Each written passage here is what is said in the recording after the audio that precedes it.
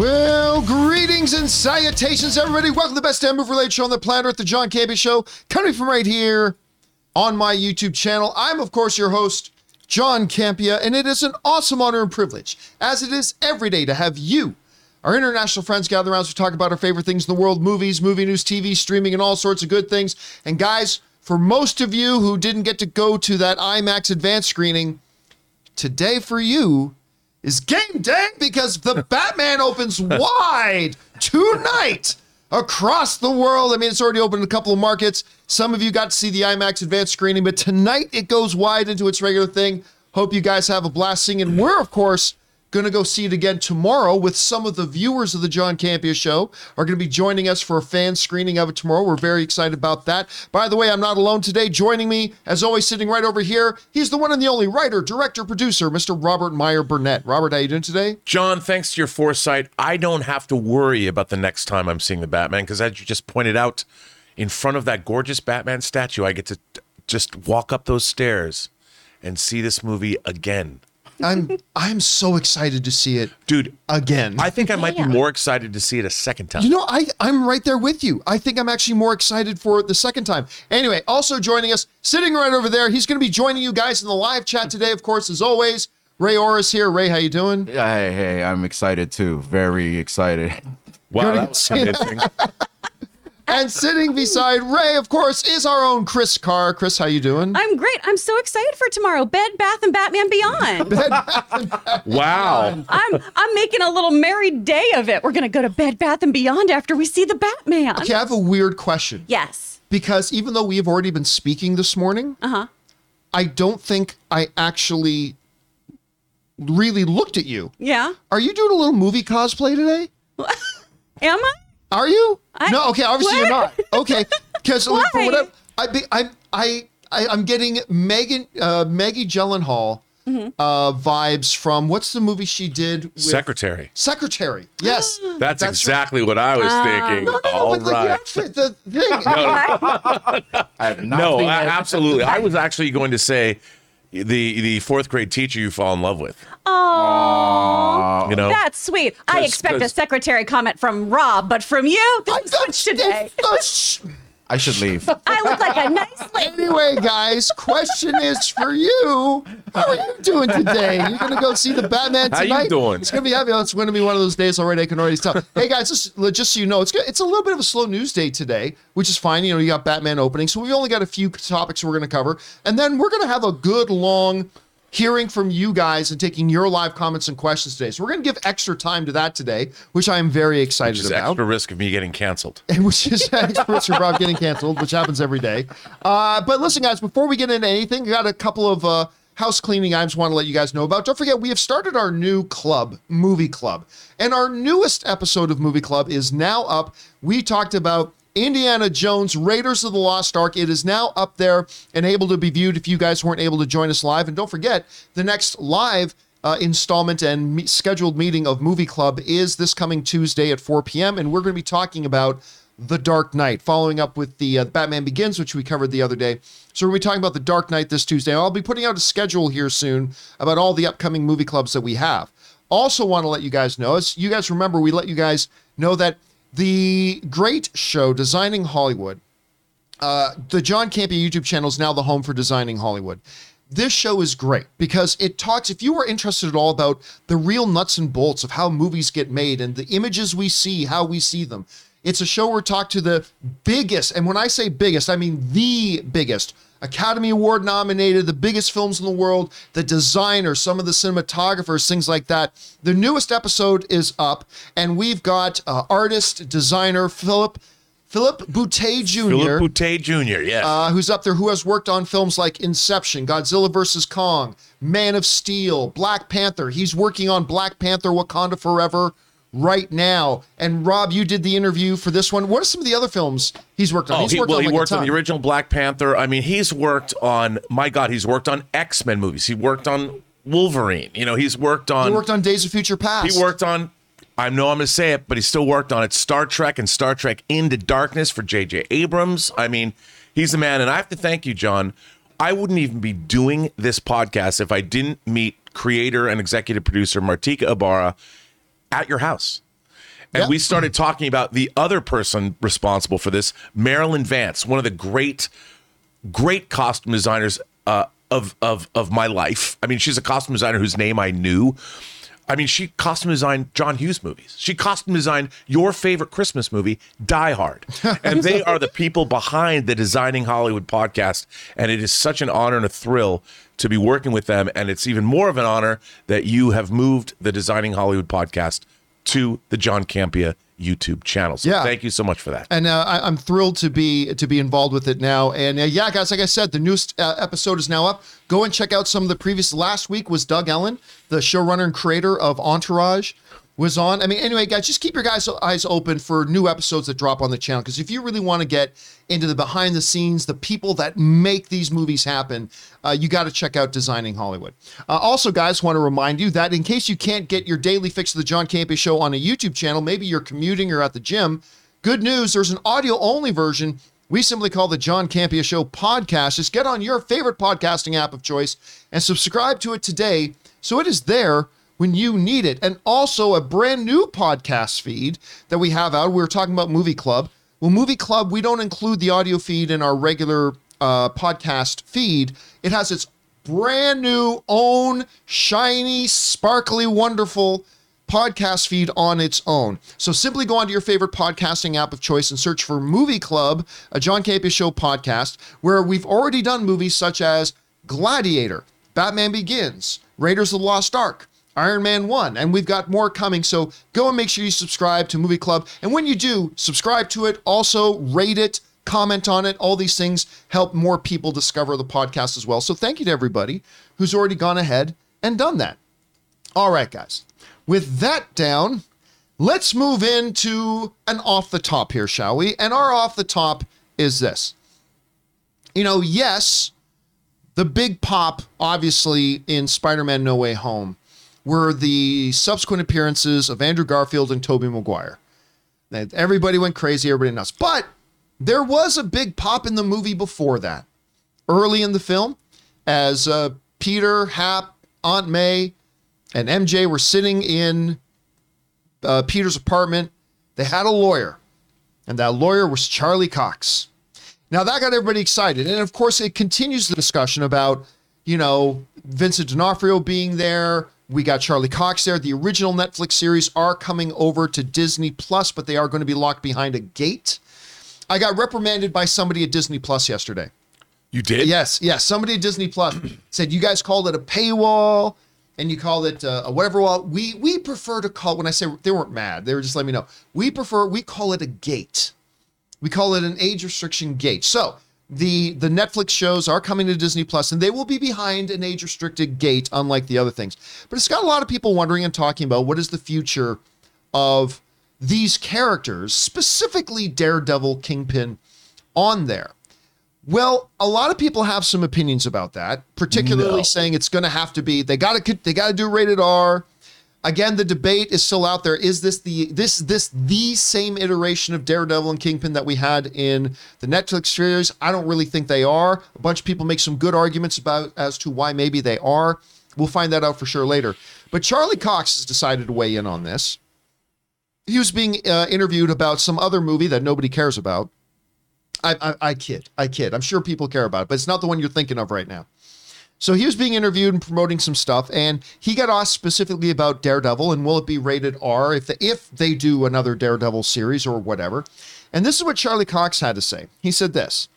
He said, I wouldn't put it past the folks at Marvel to be able to accomplish that, making Daredevil PG-13. I wouldn't put it past the folks at Marvel to be able to accomplish that, making it PG-13. I'm such a fan of everything they've done so far. I wouldn't underestimate them at all. So if they wanted to make a more PG version of Daredevil, I back them to find a way to do it where it really feels totally in keeping with everything we've done. And maybe there's a little less blood and maybe there's a little whatever, but I back them to do it. So Charlie Cox is coming out and saying, yeah, we can do this thing PG-13. We can totally do PG-13. And I'm on board. And I back their play. If that's what they want to do, I'm totally in their corner to do it. Now, what's else is interesting is Joe Blow points out something else, and this brings up another discussion altogether. But he says, Cox went on to express that while he supports a PG-13 Daredevil, he still doesn't believe that his Matt Murdock would work in the same family-friendly atmosphere and reality as someone like Spider-Man does. Interesting. Which I think is rather interesting that he would say something like that. But at any rate, that aside, we got Charlie Cox. It kind of feels like Marvel has sent out Charlie Cox to start laying the groundwork, maybe start getting people to temper expectations, or maybe even set what the expectations are going to be. Rob, Charlie Cox said the main thing he's talking about here is he's totally good with it doing PG-13, just a little less blood should be fine. Marvel will be able to find a way to do it, no problem. Do you think that even with the new gate that Disney Plus has on for their content stuff, do you think if a new Daredevil movie or series comes, that Marvel will now follow suit and keep it PG-13, or do you think they may explore making it as an original property R after hearing what Cox said? You know, John, for me, it really all is about presentation. Like, you can present, as we've seen in The Batman, you can make something that's PG-13 and it's still very hard hitting, very adult in tone. And I think Marvel could do that, but I really think at the end of the day, we always talk about ratings on this show, whether it's PG-13, PG, R. It isn't so much the rating as it's always about character and story, and it really depends how you present that. And Daredevil, I think even in the comics, Daredevil is a character that leans more toward the R rating of the spectrum, but I think they could absolutely pull off a PG-13. And let us not forget another Burnett axiom. There is nothing that cannot be made better with the proper application of ninjas. And as long as they put ninjas in Daredevil and we have the Hand and Elektra and whoever, everything is better. It doesn't matter whether it's PG-13, if we don't see the limbs being cut off on camera, if ninjas are there, it doesn't matter. How many times have we said on this show that if Spielberg really wanted to make it iconic and legendary, Schindler's List, ninjas. Ninjas, dude. Would have fixed it. I'm telling you. All the problems with Schindler's List would have been fixed with ninjas. Pick your favorite movie. Tell me it wouldn't be better. Jaws, better with ninjas. The shark would have been dead earlier. Shawshank Redemption, he would have got out of there. He would have got out of that Better Shawshank a lot fights in faster. prison. Yeah. Ninjas. Why do you think the moon is in most? That's is in why most movies. Moonfall didn't work. Dude, what do There weren't any space ninjas approach under the moonlight? Oh, Chris, let me ask you. You're hearing Charlie Cox's things now. Does it sound to you like Charlie Cox really is just, hey, I'm just spitballing, speculating, or does it maybe sound like Charlie Cox actually knows a little something? He's laying the groundwork. Whenever we do see new Daredevil, be it a movie or on Disney Plus, after hearing what Cox had to say, do you expect it to be R? Do you expect it to be PG-13, or is the jury still out for you? What do you think? I do think this is a carefully curated statement of just like, oh, guys, I think that this is something that we should kind of prepare ourselves for, right? I do think you can do Daredevil in a PG-13 way. I mean, if the Batman can be PG-13 here, I think Daredevil could too. I mean, why would we need it to be R? Do we really need all the blood? Do we need to see Karen do heroin this time? Like, do we need that? Not really. I think, though, I do think it's very interesting that he is talking about how he doesn't quite fit into this universe, though, because I think with the right story, he absolutely could. And yeah, maybe he, Karen, and Peter aren't hanging out with the Hand while she's shooting up and doing stuff. This is comic book accurate for anyone who's like, why is she talking about this? Karen Page has had a rough life. Yeah. Poor Karen Page. They put her through the ringer. Gosh. Like, are they going to do that storyline with Peter hanging out with them? No. But if they come together, if they assemble at some point, Charlie Cox's Daredevil can absolutely fit into this universe. I find that strange that he's saying that. Well, it goes back to what Vincent D'Onofrio was saying before, too, like pointing out, like, as many times as D'Onofrio said, like, in my head, this is the same guy. At the same time, he's also pointed out there are significant differences between the Kingpin in the Netflix shows and what the Kingpin we got in this. So, look, I'm already on the thing. Look, I think there are some very, very, very good legitimate arguments to be made that the D'Onofrio Kingpin and the Charlie Cox Daredevil are one and the same, exact same iterations as the one we saw on Netflix. I don't think that's the case, though. I think we're going to find out they are versions of them, if you will, with some significant changes. But I know, Rob, where are you right now on that? Do you think, like, when we meet this Charlie Cox and this Matt Murdock, is this going to be the same Matt Murdock that had all those conversations with that Foggy in Netflix and that Karen and everything that happened? This is the same guy just carried over, or are you thinking now it's going to be a version of him? Where are you right now? Well, I think it is the same guy, and I think I do, and that is his backstory. The Daredevil that we've already seen is his backstory. I think they'll refer to it. We don't have to show it necessarily, but I do think it's the same guy, and they'll chalk it up to, we don't even know, maybe Daredevil was blipped like Kingpin. Kingpin was blipped according to the Hawkeye series, so maybe it made him a kinder, gentler Daredevil. Have to see. Question is for you guys. What do you think about this? Would you be okay if whatever next iteration of Daredevil we have, be it a movie, a series, whether it's the exact same Daredevil as Netflix series or an exact duplicate of it, whatever the case is, would you be okay with it if it's PG-13? Do you agree with Charlie Cox that Marvel can absolutely find a way to make it PG-13 and totally work, or does it raise concerns for you? Whatever you guys are thinking, jump down into the comment section below and let us know your thoughts. Ninjas. All right, guys. With that down, let's do one more topic here today, shall we? And somebody sent in the message for us to do this topic, but things have been kind of chaotic around here this morning. We're going to let you guys know. For those of you guys who watch live, so we actually started the show about 10 minutes late. There's been chaos around here, all good stuff. We couldn't stop you from dancing. I mean, Rob was just in a good mood. He was just dancing, but once he started to take his shirt off, I had to shut things down. I was just following your lead. Following my lead. No, I'd be breakdancing. That's what I would be doing. I know. I was trying. That's why we had to stop. Not going to get that going. But this was all set up, and somebody did send in the topic for us, but unfortunately, we don't have that set up. So we'll just talk about this topic here, shall we? And the next topic is this. So, don't know if you heard, there's a new Batman. To go along with the big collection of Batmen that are out there right now, from Michael Keaton's Batman, Ben Affleck's Batman, whatever they're doing in the animated world Batman, we got another one.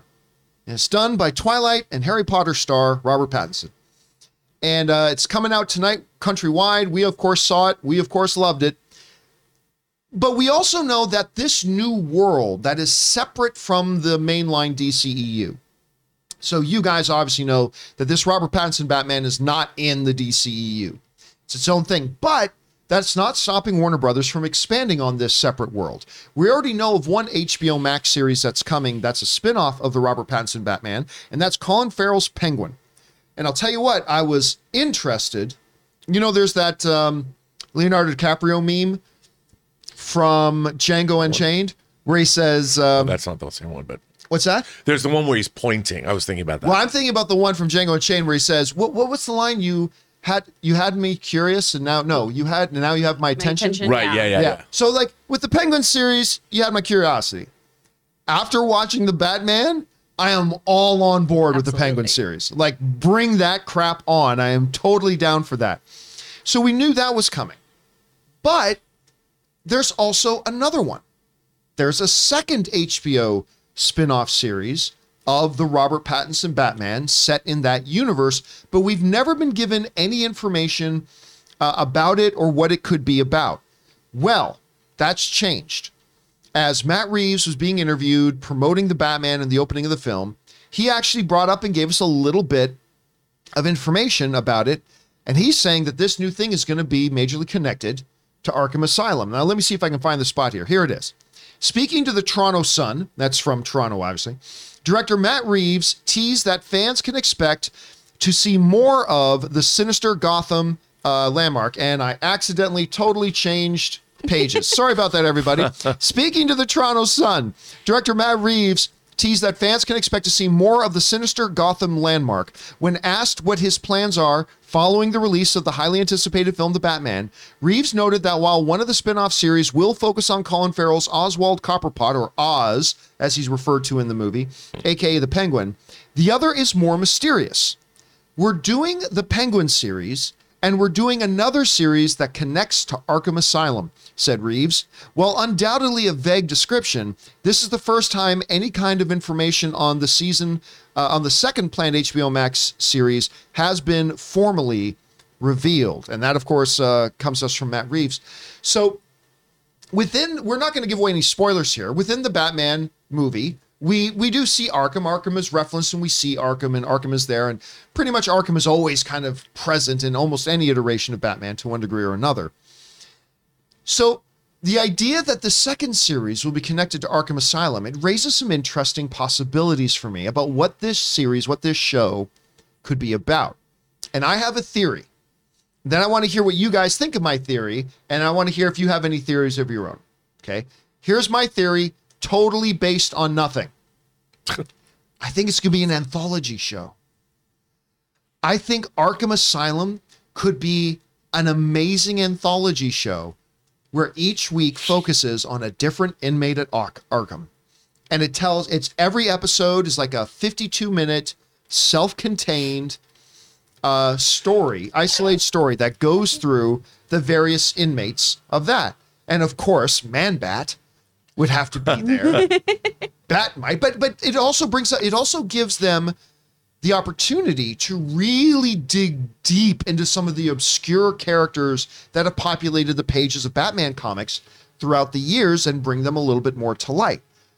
I think that could be fascinating. Now, I can't remember the last time HBO did an anthology series like this. I mean, the last HBO anthology series I think I watched was Red Shoe Diaries, and I'm not even sure if that was HBO. Was Tales from the Crypt HBO? Tales from the Crypt would have been another one. Yeah. Red Shoe Diaries, Tales from the Crypt. What's another? Of course you good watched anthology? Red Shoe Diaries. So did I. Because I'm a big fan of David Duchovny. That's it. That's exactly That's the why reason I watched watched Red Shoe Diaries as a kid trying to find the channel. But yes, but those are the last ones I can really think of that were real anthology series. I'm trying to think of others right now. They did a horror show, I think, called The Hitchhiker.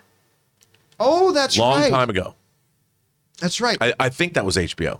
Well, Rob, first of all, what do you think about my theory of an anthology series of Arkham? And then what other theory might you want to bring to the Dude, table here? I got to say, I love this idea. I think you're spot on. You know, yesterday in the mailbag, one of our viewers asked about Clayface. Like, do you think that they could... And I you know, the Matt Reeves, the Batman is, as I like to say, it's full of verisimilitude. And I wonder if a character, like he's been talking about on the interview circuit, that he's got an idea to do Mr. Freeze, but do it realistically. Like maybe he's a serial killer who freezes his victims or something. He's not like Arnold Schwarzenegger. And it would be fun to do that because you could make the show a little bit more over the top than say the movie was. And you could delve into, as you said, the more I'm thinking about the show, I think it's a great idea. And you're teeing up all these villains and the ones you could even see the one that proved most popular or the actor that played them. Can you imagine if you've got Colin Farrell playing the Penguin, what other actors could you attract to this anthology idea to play iconic Batman villains, if only for one episode? I mean, wouldn't that be cool? I love this idea. By the way, one of our longtime friend of the channel, Fanjaxer in the live chat, was saying, is True Detective count as an anthology series?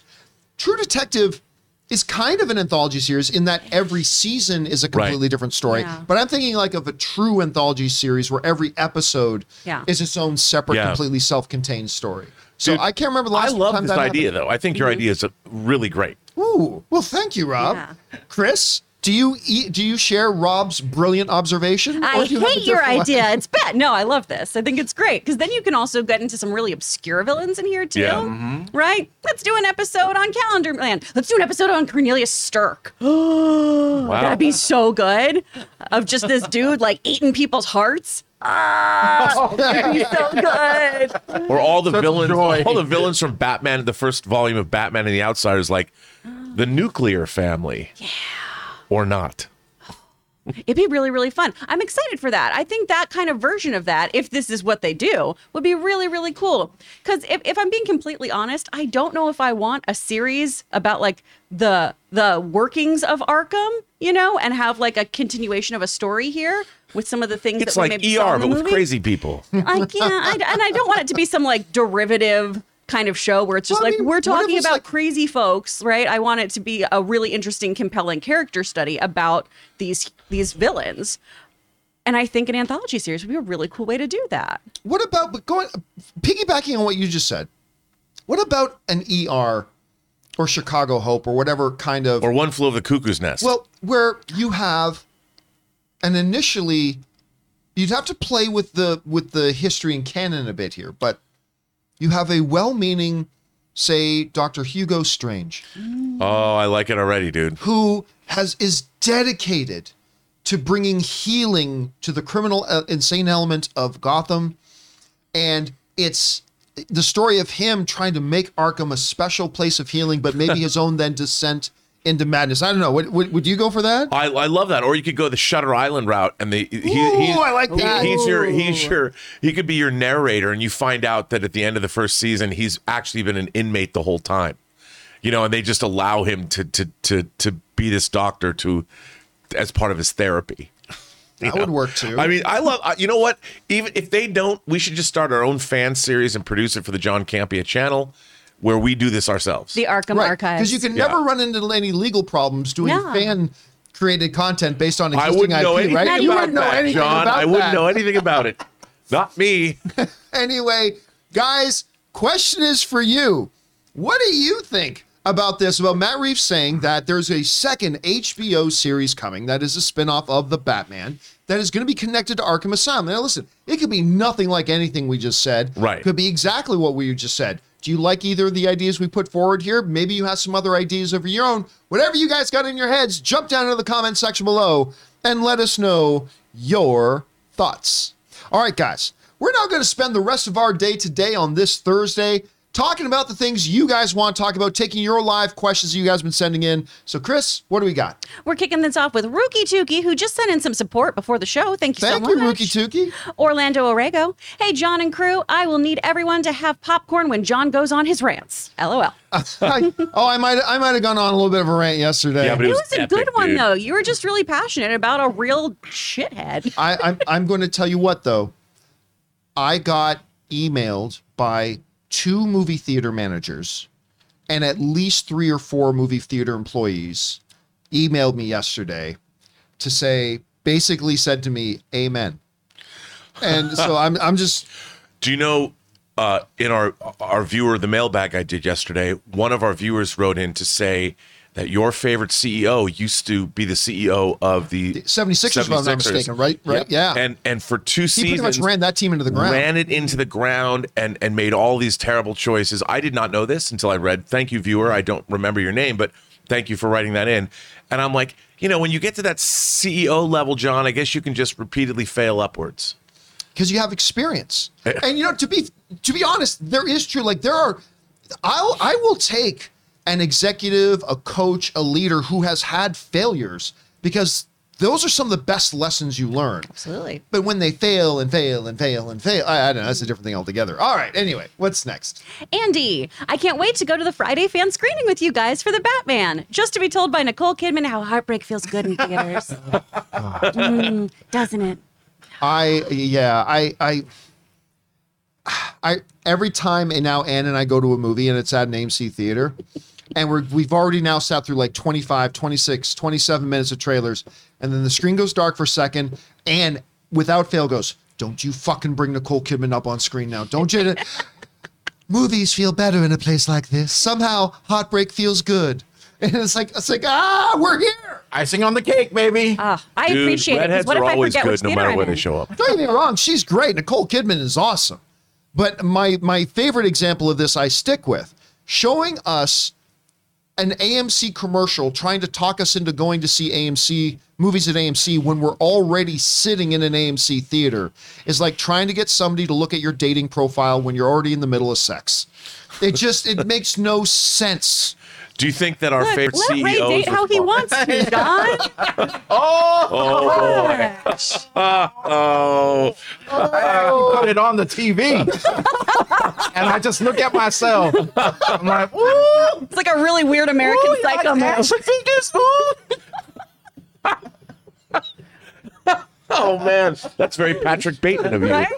Wow. Shut up, girl. Shut up. I'm reading my profile. I'm changing it up. Scroll down.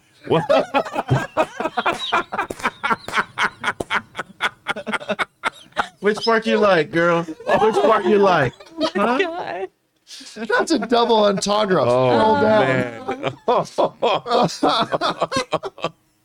man. All right. before we go too far off the rails, what's next? Chef Rigo. Hey guys, game day. Game day. John, I had a great time cooking for you, Anne, and your friends on Monday and giving y'all that VIP treatment. Oh, I remember Chef Rigo. Okay, Does he have a part 2? Yeah, there's part 2. Bring in the whole John Campea crew someday. Yes, please. And Rob, come anytime and ask for me. Just don't come on Wednesday or Thursday. LOL. Those are my days off. All right, I'll tell you two stories. So the other day, you guys, for those of you guys who've watched me for a long time, you guys remember Matt Barnard. He used to do For Your Consideration with me. Anyway, his wife was Anne's best friend all through school. Since They were like third grade or something? Yeah, like literally since like third grade. Jaylyn and Matt. And it was Jaylyn's birthday. So the other night we go to this restaurant. What's it called? Shogun. We go to this restaurant called Shogun for dinner. It's one of those restaurants where it's a regular restaurant, but they also have a side where it's like Benihana, where the chefs come out and cook right in front of you on the grill and all that kind of stuff. And Ann and I were the last ones to arrive, and they were just sitting in the regular restaurant part. It's like, oh, we didn't get over there? It's like, no, we wanted to, but apparently you have to have a reservation. We're like, all right. So we're sitting there with all Jay Lee's friends, and then Chef Rigo got to make me look like a celebrity for a second, because Chef Rigo comes walk over, John Campea. We're like, yeah. He goes, why are you guys over here? It's like, and everybody said, well, we couldn't get it. And Chef Rigo got us a Benihana table. I don't know what else to call those cooking on tables. The Shogun table. What's it called? The Shogun table. Yeah, or like you a can't Shogun promote table. another There we go. restaurant It's like at the same time. teppanyaki, or something like that. So got us a Shogun table. They brought us to the manager, brought the manager out. They brought us over, sat us down. Chef Rigo came out, did his stuff. It was delicious. It was fantastic. I can't wait to go back again. And yes, one of these days we're just going to have the whole John Campea Show crew come on over and join us over Does there. he work lunches? I'm going to doubt it. And this guy is proper. You call this guy chef. Yeah. You know? Yeah, like yeah, me, yeah. it's Like, just he a was joke. working some magic. This guy, I heard, had skills. Yeah, he was working some magic. All right, what's next? All right, another one from Andy. John Cena should come back for WrestleMania, but instead of his theme song playing, he comes on with the crew dancing to the Peacemaker intro. No, That's actually not a bad I'm idea. here for it. John. What do you mean, John. no? I think it'd be fun. I meant this WrestleMania is a wreck anyway, so put it in there. Totally It'll probably correct. make it Yeah, better. for sure. Are you kidding me? If he comes out with the thing, you don't think the entire audience in that stadium will be on their feet mimicking the same dance moves? I mean, don't get me wrong. I'm as much down into the... Like, sure, yeah. And his name is John Cena. Well, they but should bring the band over to actually play that song live. no. Oh, even better. Yes. I hope Vince McMahon is watching this. By the way, taking that notes. music video for that song, which came out in 2010, I think, you can Never saw watch it. that video on YouTube. It's awesome. Good to know. All right, what's next? Anish, one of two. Game day. Game day. I've waited 8 years for Matt Reeves' Batman movie after seeing Dawn, and tonight that dream comes to full fruition. Also, Variety released a great article last night, which focuses on Matt Reeves and his journey to create the movie. Highly recommend it. Written by Adam Very, if anyone wants to find it. Thank I'll tell you Anish. what, you guys know that we do, we'll cover Variety a lot. Like we source from Variety a lot. They're longer, them and Vanity Fair, their long form entertainment pieces are always top notch. Yeah, they yeah. really are. Like, and that's not me casting any shade on some of the great work done at Hollywood Reporter, other things like that. I'm just saying I particularly find the long form articles that they do at Variety and Vanity Fair on entertainment are usually top notch. So I'm going to have to check that out, Anish, and I hope you have a great time at the movie tonight. All right, what's next? Another one from Andy. Loved Robert Pattinson as Batman and how Oh, you know what? verbally- Okay, there we go. Oh. Okay, so go ahead. and how verbally savage he was, like in the comments. He also reminded me a lot of Charlie Cox's Daredevil. I'll tell you, for me, he just reminded me of Batman. Like that was the thing. Like you guys know, I very, very rarely, like I'm a Rotten Tomatoes critic, but I very rarely actually post anything on there. Like maybe one a year I'll post my review to Rotten Tomatoes. But I felt moved to do so for the Batman. I felt moved to do so for Free Guy, and I wanted to do so for Batman as well.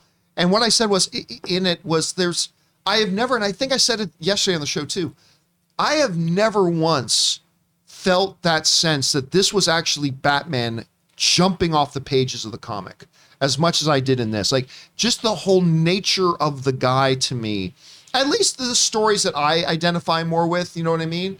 So, I just, yeah, man, he didn't remind me of Daredevil. Daredevil reminded me of them trying to make him come off as Batman a little bit. This Batman just reminded me of Batman. I don't know. What do you guys think about that? Well, I agree with you. I mean, what I liked, and I think I was talking about this yesterday, is that Batman, Robert Pattinson seemed to be detached from humanity. Like he's almost like an alien, you know, and like you've always said, and we've always talked about the fact that Batman is the real persona and Bruce Wayne is the alter ego. Yeah, is the mask. And I thought that he really did a great job of that. And he's playing it very different than any other actor who's inhabited the role. And I really appreciated that. I thought that's one of the things that set this movie apart. Yeah. It really felt like the Batman from Long Halloween, which is one of my absolute favorite Batman stories. And it felt like that Batman. So I really, really love his interpretation. So did you get excited with the opening line in the movie? I lost my October shit. 31st. I was just like, In the suit, that's my Batman too. I love the look, The suit's and great. that's to give him credit for his square chiseled face, and also the people who designed the suit. It looked cool. I mean, it's like my favorite suit now. And yeah, as Batman, he was almost perfect, but as Bruce Wayne, there was still a disconnect for me. Only because I'm used to a particular Bruce Wayne, and this is a new version of it, so I'll have to get used to that. You know All right, what's next? Chubbs ESP, Batman No Way Home, Batfleck. I don't want to brag, but I was in the Justice League. Keaton, that's great. What is that? Batfleck. Wait, you haven't heard of the Justice League? Battinson. Is that a band? Are you in a band? the same conversation from there. Yeah, I don't think we're going to be seeing that. I feel pretty safe because don't laugh. I had somebody write to me the other day and said, you know, John, I guarantee you, in the next couple of years, you are going to see Ben Affleck, Michael Keaton, and Robert Pattinson in a movie together, all as Batman. And I'm like, no, no, I really don't think they're going to do that. You know who would do that if they were in charge?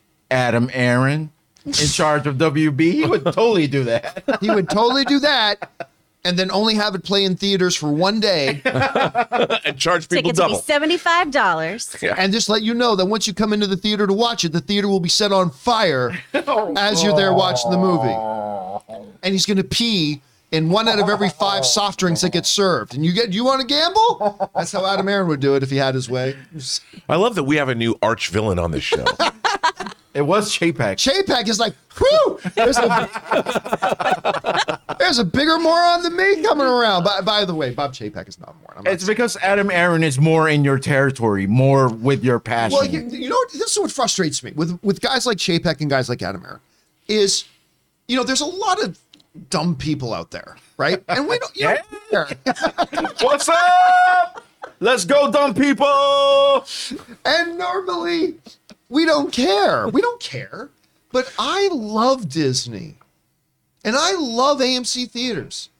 Like, I mean, they are my favorite movie theater. They are my movie theater of choice. And obviously, of course, I have a history with AMC theaters, right? It may not have ended great with the whole HR department thing that I had to leave, but I still really appreciate and love my time that I had at AMC and the company. And it just frustrates me. It gets me particularly perturbed when it's things I love that do things really stupid. I mean, and if I sound passionate about it, it's because I actually love it. And when I see the way Adam Aaron is systematically, almost purposely trying to dismantle and destroy the movie-going experience, yeah, that pisses me off.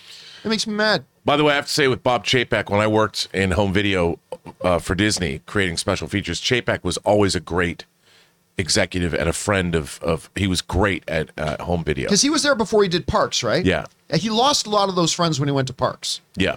Yeah, people in Parks didn't like But him. he was great when during his time overseeing home entertainment. Home entertainment. All right, what's next? All right, from Assistant Professor X. Marvel, New York City, 2005. Promos for Peyton Reed's The Breakup are sent. Generals had, along with film's producer Peter Billingsley. Oh, what happened to my screen? Ralphie from Christmas Story. Oh, is this he's doing the slow burn of how Peyton Reed started the Marvel Cinematic Universe? We're getting like one blurb a day. Oh, yeah. All right. Oh, there we go. Yeah. Okay. Wait, did Peyton Reed direct the Vince Vaughn, Jennifer Aniston, The Breakup? So and was that 2005? I'm not sure. Although Peter did direct Couples Retreat. Did he? Yeah. I thought Jon Favreau directed that. No, Peter Billingsley directed Couples Retreat. And because Favreau's in that. Yeah. I thought he paid The breakup. He did do the breakup. Yep. All right, I was always under the impression that Favreau directed Couples Retreat. Okay. Peter did. Learn something I every worked day. with Peter for a number of years. The first movie I ever edited, I edited with Peter Billingsley. Very cool. That's All right, Full what's Moon's next? Arcade, for those in the know. John Redcorn, over under 30% Discovery makes Batgirl theatrical. I'd take over. Ooh, yeah, because there's going to be a new sheriff in town. By the time Batgirl's supposed to come out, Discovery will be in charge. It's kind of like what happened to Blue Beetle, I think. I mean, the thing, we were talking about that the other day. Like, since they did it with Blue Beetle, could there be a possibility they do it with Batgirl? I mean, hell, you got Michael Keaton in it. You've got Brendan Fraser in it. You've got, you have J.K. Simmons in it. It's obviously connected to the mainline DCEU. Yep. I'm going to go over, I'm not going to say it's likely, but I will go over 30%. What about you? I think so too. I agree. And by the way, we should mention that Philip Boutte Jr., who's the star of this week's Designing Hollywood, is working on the Blue Beetle right now. Ooh. He is actually, yeah, there he is. I forgot about that. He's actually doing design work on the Blue Beetle. So, and that's coming. So I'm going to say over 30. What about you, Chris? Over under 30%? I go over. All right, I like it. All right, what's next? Irene Jobson. Ray is a noob. Also, love y'all. Tell Hubs I'm doing this to make him blush. Oh my gosh. Did you and Irene get married? No, it's just Irene, that- you already have a husband. I know, but I'm just gonna kick her ass in Rocket League or whatever. I'm glad you kept that sentence going. I'm just gonna kick her ass. There's a I'm just gonna Are you guys beat up going to a meet fan for of the coffee? show. Are you going to play the game in person together? No, but I just like talking crap to anyone who challenges me at Rocket League or Halo. That's it. All right, what's next? Orlando Rego. I am excited for the Batman. Hopefully the new Regal Theater opens that is 10 minutes away early. Bigger than the current one, and of course, reserved seats. Tell you what, Reserved seats are I nice. do love brand new movie theaters. It's been very rare I've got to walk in the doors of like brand spanking new movie theaters.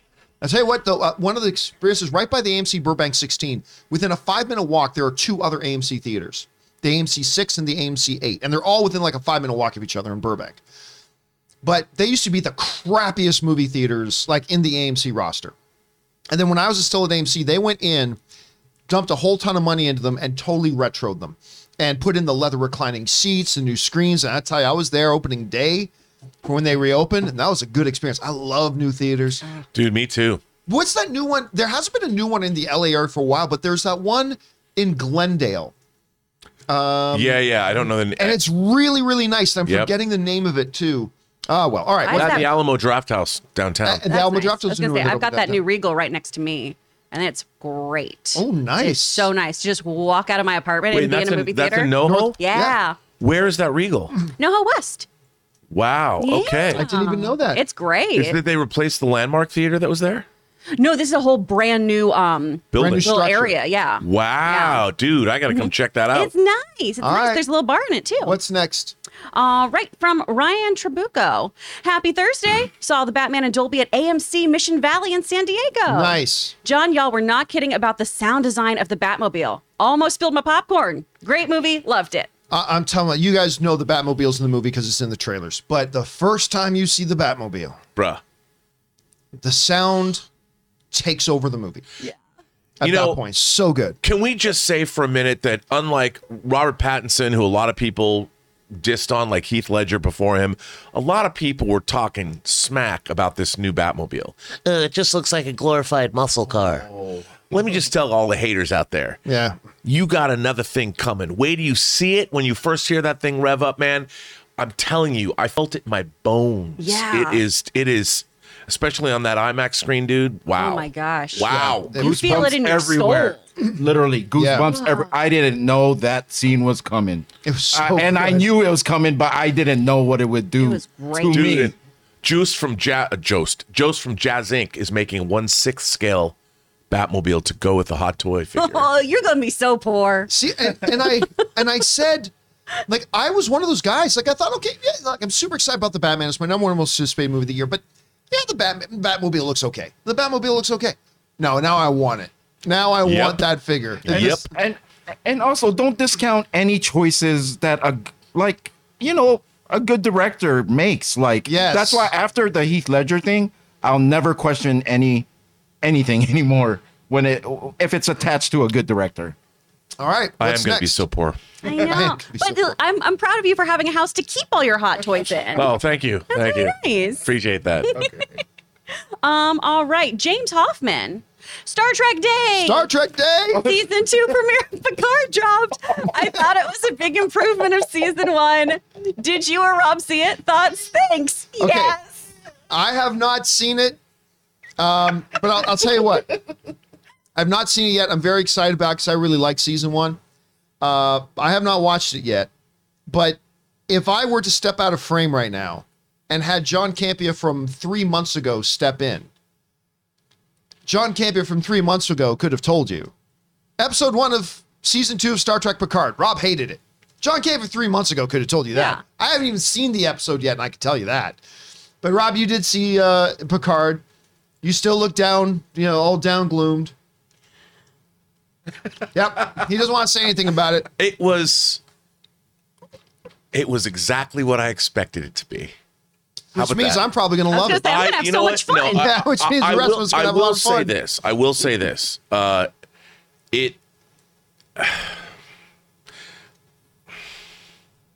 we got to keep going. I can't. I have nothing. I can't. I need to think about. You know what? As Ash said in Alien, I'm still collating. All right. Next up. Daniel Hinojosa, a phenomenal first 2/3, then a solid third act with high ambition, but with questionable moments. The Batman sounds like The Dark Knight to me. Well, clearly you haven't seen it yet. And listen, The Dark Knight is not a perfect movie. I mean, by any stretch, it's got a couple of questionable things. And for me, The Batman, even though I call it the perfect Batman movie, it's not a perfect movie. Like there are a couple of things that, whatever. But it doesn't take away from the fact that it is absolutely magnificent and glorious. And I cannot wait to go back to watch it again tomorrow. So, yeah, I mean, if you kind of compare it to The Dark Knight, then it's in pretty damn good company. That's in good company. All right. Wait, John. Yeah. Is that your number one Batman movie now? Yes. And you don't even you don't even think time will change that? Like, No. for sure? Well, no. Let me. Sorry. I'm. When you asked that, I instantly went to thinking about DCEU. I don't know that I have the Batman above the Dark Knight. Oh, okay. I need to marinate on that for a while. I need that to digest a bit. Right. I try not to come out with like big proclamations about where something sits in an all-time list after I just saw it like 24 hours earlier, But I'll say this. The very fact that I'm even having to think about it speaks volumes about this movie. The very fact that I'm even wondering, what do I prefer, this one or The Dark Knight? Like, even if it ends up being The Dark Knight, this says amazing things about this movie. John, a lot of people are talking about the third act, which to me, the third act is the answer to a question that Batman himself asks in the beginning of the movie. So I think the third act is I really enjoyed it. You're thought not it was alone. great. I know a lot of people that thought third act was And really it's good. funny because I don't know. I guess I don't understand that criticism, about what did people think was going to happen. They're like, well, it could have ended after 125 minutes. I'm like, no, it couldn't have. It couldn't have, because this is actually, Batman is actually on a personal journey in this movie. He asks himself a question.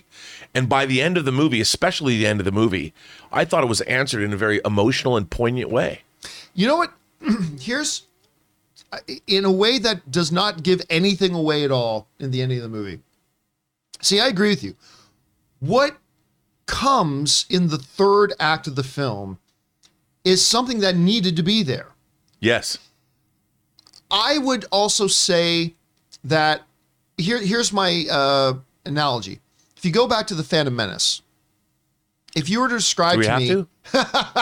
if you were to describe to me, okay, the two Jedi need to get down to the planet's surface, and it's somehow they need to get to Theed and see the Queen. The Theed is the capital city of Naboo. They need to get there. So they meet a native of that world, who will lead them and become their guide to taking them to Theed. I will say, yes, that is exactly what needs to happen at that point in the movie.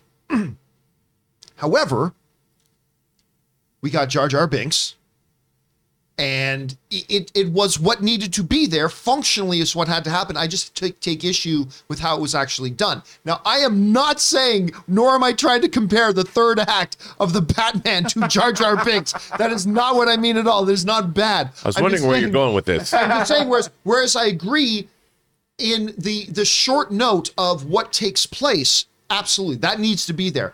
I just thought it could have been executed a little bit differently. I was a little. No, I'm with you on that. There's Yeah. just a few. It's a tightening up thing. It's just kind of a pacing and where certain things were. Yeah. Of just, if this were my perfect movie, right? Which Right. no movie is. No Everything movie can is. always be better, but you shouldn't let perfection be the enemy of good or great in this case. Yeah, I agree. But listen, at the same time, I have heard from many others who feel more like Rob does that felt Yeah. like, you know what? No way. That third act, particularly it's the second half of the third act, because I think I was right on board with most third act. A lot of people I've heard say that second half of the third act was chef's kiss. Loved it. So, hey, it is what it is. I can't wait to really talk about this. Are we gonna do something? Spoiler discussion on Sunday. Okay. Open spoiler discussion, everybody, for the Batman this Sunday. Make sure you guys come and join us once you've had a chance to see the movie. All right, let's keep going. What's next? All right. So Comic Nizer, game day. Game day. Going to see Batman with my Walmart crew at 7. I hope you guys All right. have a blast, man. I hope you have a really good time there, dude. All right, it's always great when you get to go with work friends, too. All right, what's Well, next? it's so nice because he watches this at work with everybody too. Oh, that's so great. That's really, really cool. Mike Joyce, it's game day for Picard season 2. Oh wait, we already did this one. Oh wait, no, Did you it's just not. do It's a that new for one. me? I mean, It's game day for Picard season 2. Have any of you seen it yet? I enjoyed the first season, but time traveling to the 21st century worries me. Listen, time travel always worries me. I'm not. There are a couple of exceptions. Star Trek was one of those exceptions. I'm not a huge fan of the trope, but it has worked a few times. We'll see. But yeah, I'm actually very excited to check it out later tonight. I'll be on that a little bit later. All right, what's next? Anish, one of 2. Ensemble for Nolan's Oppenheimer is unreal. Yeah. Besides the heavy hitters, we got a Safdie brother. Josh Hartnett has resurfaced from God knows where. Jack Quaid getting some recognition for his fine acting in The Boys. So good. And the most recent addition, Jason Clarke, who is always fantastic. Yeah, Jason Clarke is always incredible. Even when he's in a terrible movie, he's incredible. Because wasn't that? Oh God, I hope I'm thinking of the right Jason Clarke.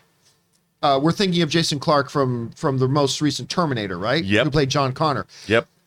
So whether it's his outing in that or, oh my God, the reboot of Pet Sematary was so bad. But I love seeing him in things. He elevates material. As far as Jack Quaid goes too, listen, he was also just in the brand new Scream. And he was really quite good Yeah. in Scream. I'm liking this guy I'm a a lot. fan of his. Yeah.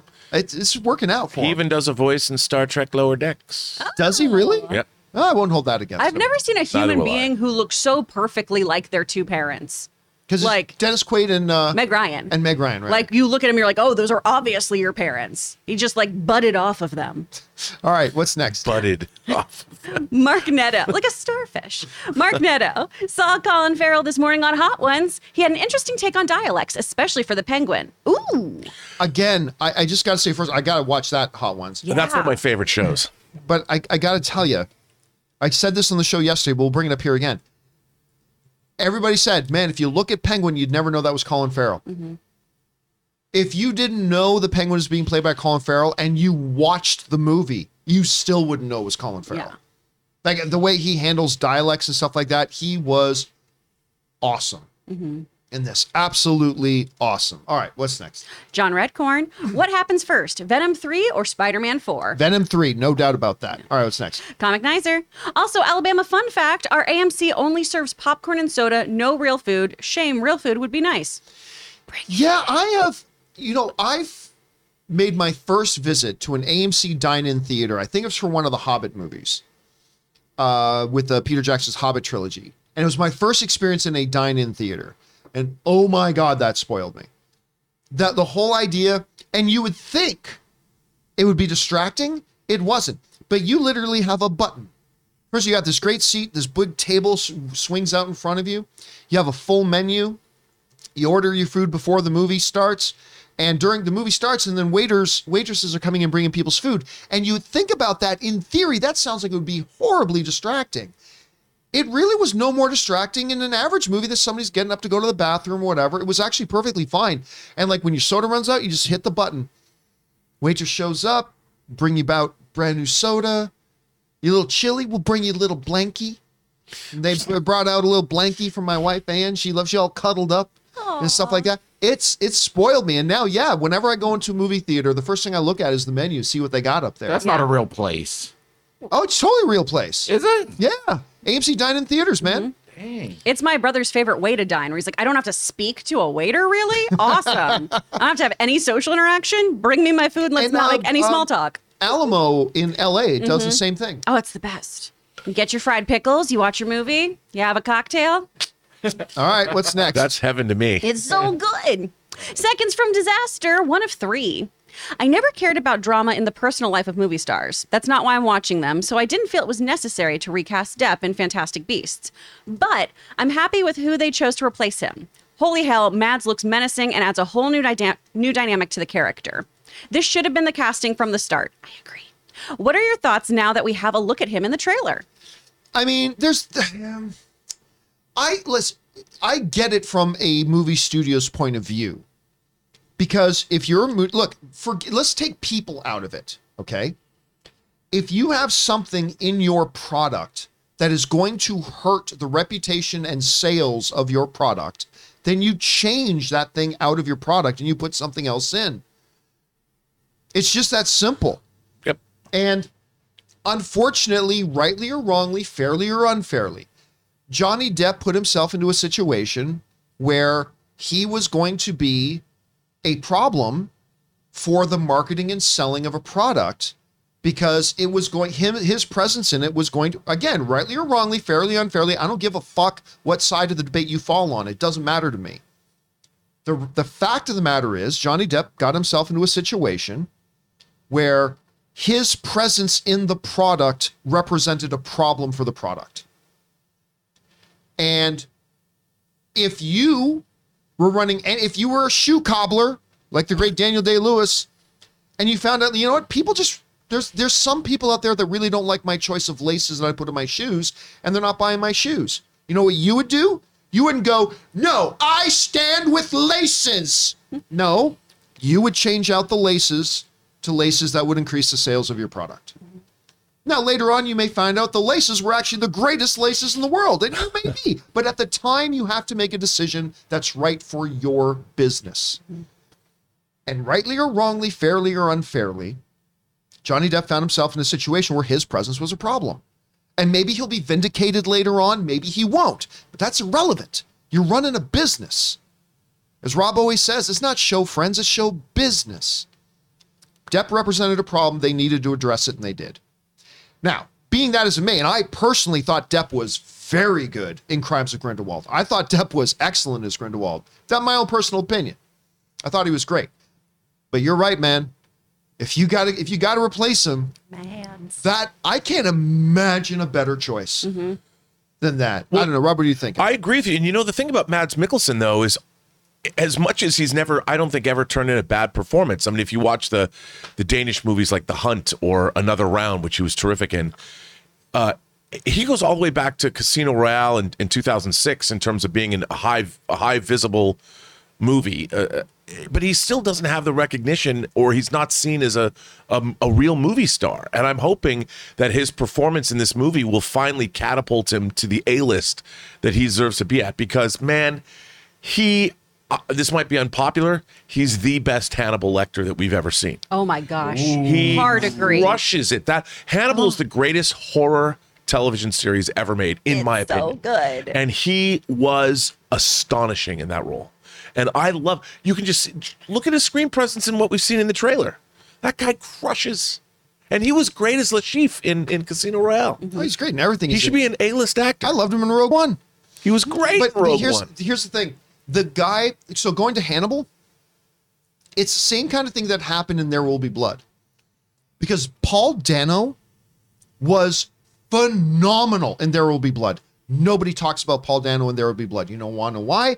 Because the greatest of all time, Daniel Day-Lewis, probably gave the greatest performance of his career in it, so that's all anybody talks about. I don't even know the name of the guy who played opposite Mads Mikkelsen. Hugh Dancy. Hugh Dancy, yeah. What's his name? Hugh Dancy. That was Hugh Dancy. It's almost a shame how good Mads Mikkelsen was, because I thought Hugh Dancy was wonderful in that. He was great. Everybody in the Everyone's show was so great. good in that show. Anyway, okay, what's next? Medicated movie reviews. Have you guys seen in the Doctor Strange trailer when Strange and America Chavez are tumbling through the multiverse, a door appears and shows a completely animated world? Thanks and stay medicated. So we did talk about this on the show, that in the trailer, as America Chavez and Doctor Strange are busting through reality walls and things are shattering, as they're coming into the one with the dinosaurs, Savage Lands, who knows? But as they come into the one with the dinosaurs, for a briefest moment, you see the one they're leaving looks animated. It looks like an animated world. So is that where they see Captain Carter? Does what's Roger Rabbit's wife's name? Jessica Rabbit? Does Jessica Rabbit show up in there? I don't know. But we'll see. We'll find out. But yeah, That'd we've be talked kind of about awesome if she did. that. Jessica Rabbit and Captain Carter are off fighting crimes together. Redheads, as far as the eye can see. That's all I can say. All right, what's next? Blake62. I think the most hyped I've been for the Batman was when I heard John Campea, in the shadow of Henry Cavill, suggest he might like it more than Man of Steel. Now, I do have to be very clear about stuff. First of all, after we went off air, Henry had some very hurt words for me. Oh my. You know, he was just sharing his feelings that what I said hurt him. And he was just expressing how he felt. And I understand that was shocking. But I should be clear about something. Man of Steel is not my favorite comic book movie of all time.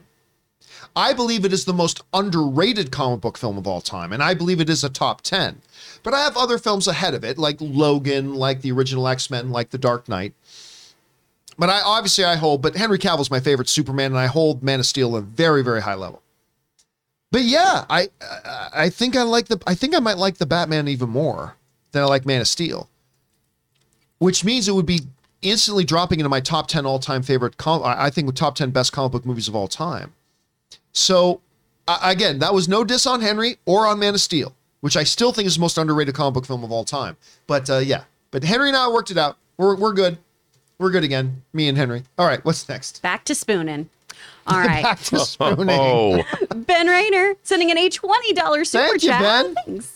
Happy 5th birthday to the masterpiece that is Logan. That's right. I know you guys agree and love that film. My question is, what is your favorite moment of it? Mine is either the last battle to the ending scene or the farmhouse. Thanks. Bring on the filthy. There are, God, so many moments in Logan that carry such emotional weight. Like even when we first see him with Professor X in it again, and you understand where the mighty Professor X was now in life, and the way Logan was caring for him, and the fact that these two mightiest of beings, Logan and Professor X, just trying to think of a day they can get a damn boat and just go away.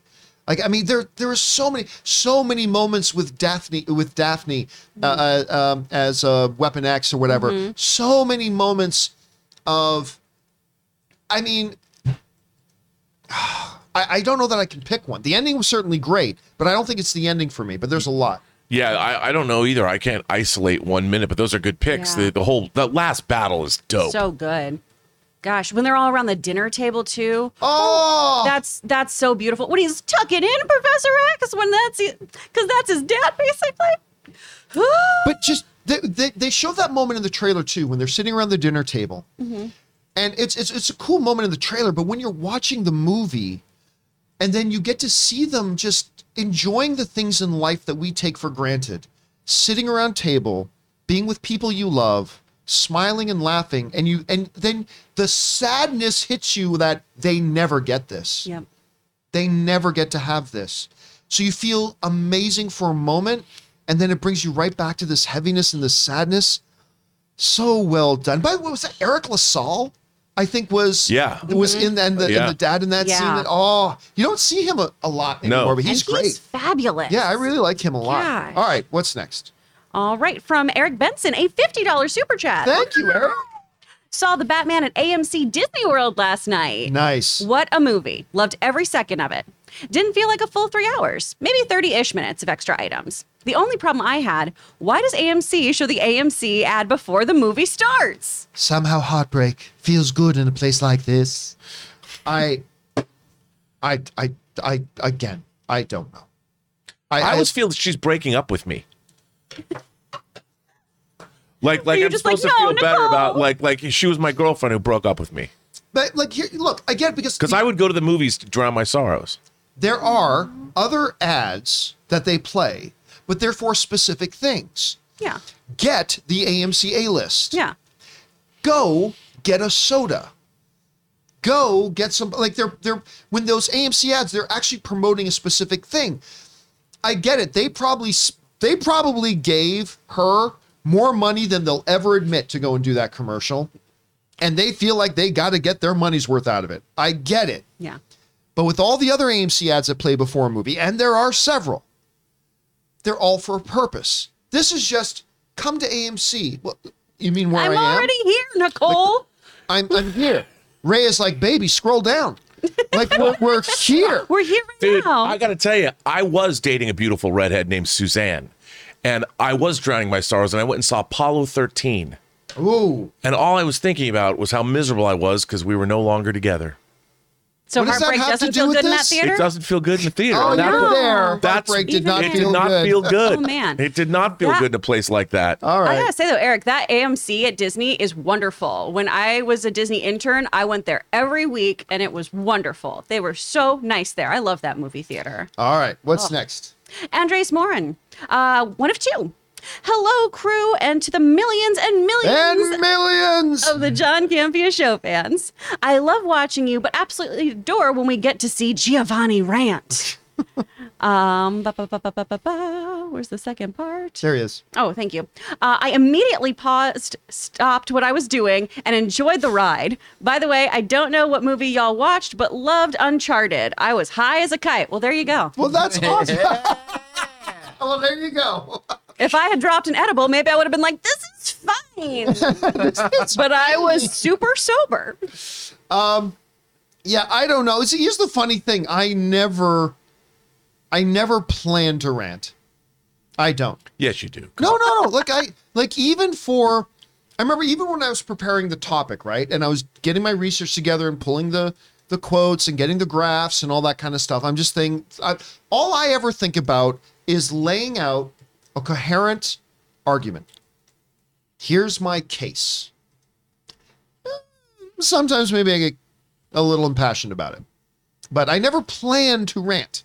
I really don't. I really, really don't. Anyway, all right. Thank you for that. And hey, listen, man, I'm glad you had a good time at Uncharted, and I'm looking forward to them doing another one. I think they can build on it and improve upon it, so I'm looking forward to it.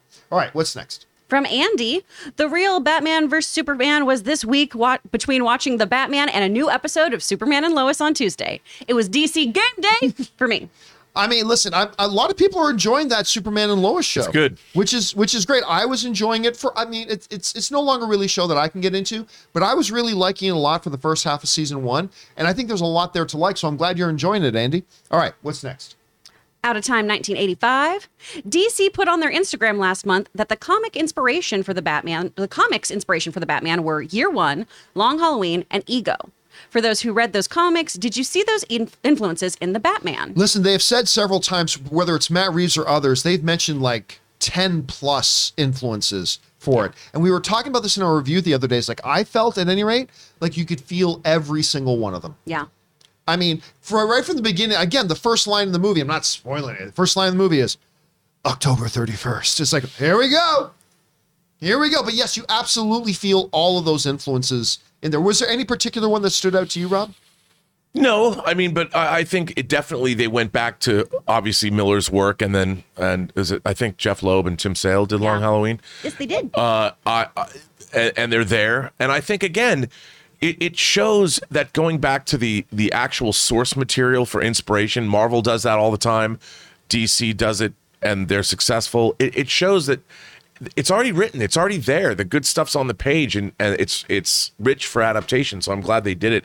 And you definitely feel it, dude. Like you said, it's the most Batman of all Batman movies, really. All right, what's next?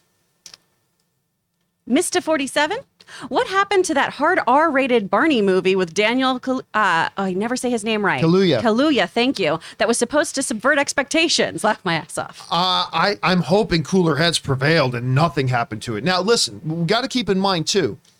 For those of you who don't remember and didn't know about it, Daniel Kaluuya was going to be doing this Barney film. I don't recall them actually saying it would be hard R, but was going to be doing a Barney thing. But the big quote that got everybody was, it's going to subvert all expectations. That's always a good thing to hear. About Barney, the purple dinosaur? Barney the purple dinosaur. Like a Death to Smoochie situation? Or God, I love Death to so Smoochie. good. I can watch Death. That's what we need, another Death. I don't know. All I know is that it just got us talking a lot. I will say this, though. I wouldn't, under normal circumstances with this much time passing, I would say, well, that project's probably dead. But remember, the pandemic happened, which was going to probably shelf or sideline a whole bunch of things. So this thing may not be done, but I have not heard a peep about it in a long time. So maybe cooler heads prevailed and they pulled the plug. Don't know. All right, what's next? Wait, Poitras. So Star Trek Picard premiered last night with a bit of a bang. Bang! Rob, I've got a good feeling about this season. I think you're going to really love it. Winky emoji. Yeah, I really don't think. Hey man, hope springs eternal, so they introduce a starship and they have to, well, never mind. All right. Next up. Colin Z, great article in the Hollywood Reporter about the Academy wrestling with decisions to make the broadcast more appealing. If the broadcast doesn't succeed, it means financial losses for the Academy. Listen, right now, while the Academy is not about the Academy Awards, that's actually not even the primary function of what the Academy of Motion Arts and Sciences is. But it's what pays their bills. Now, they're trying to change that at the moment with the launching of the Hollywood Museum. And I'm actually friends with somebody who's one of the curators there.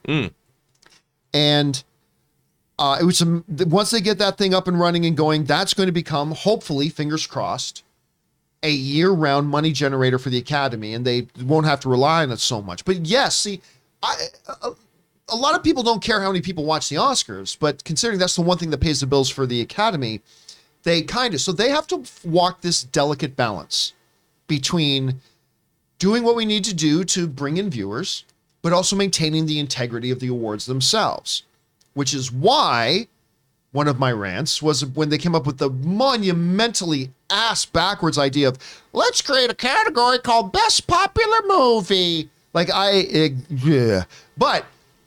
get it that they have to constantly have this struggle and think of ways to create a better show, draw in more audiences, and maintain the integrity. I'm not going to pretend like it's an easy balancing act. It's not an easy balancing act, but it's something that they do have to figure out.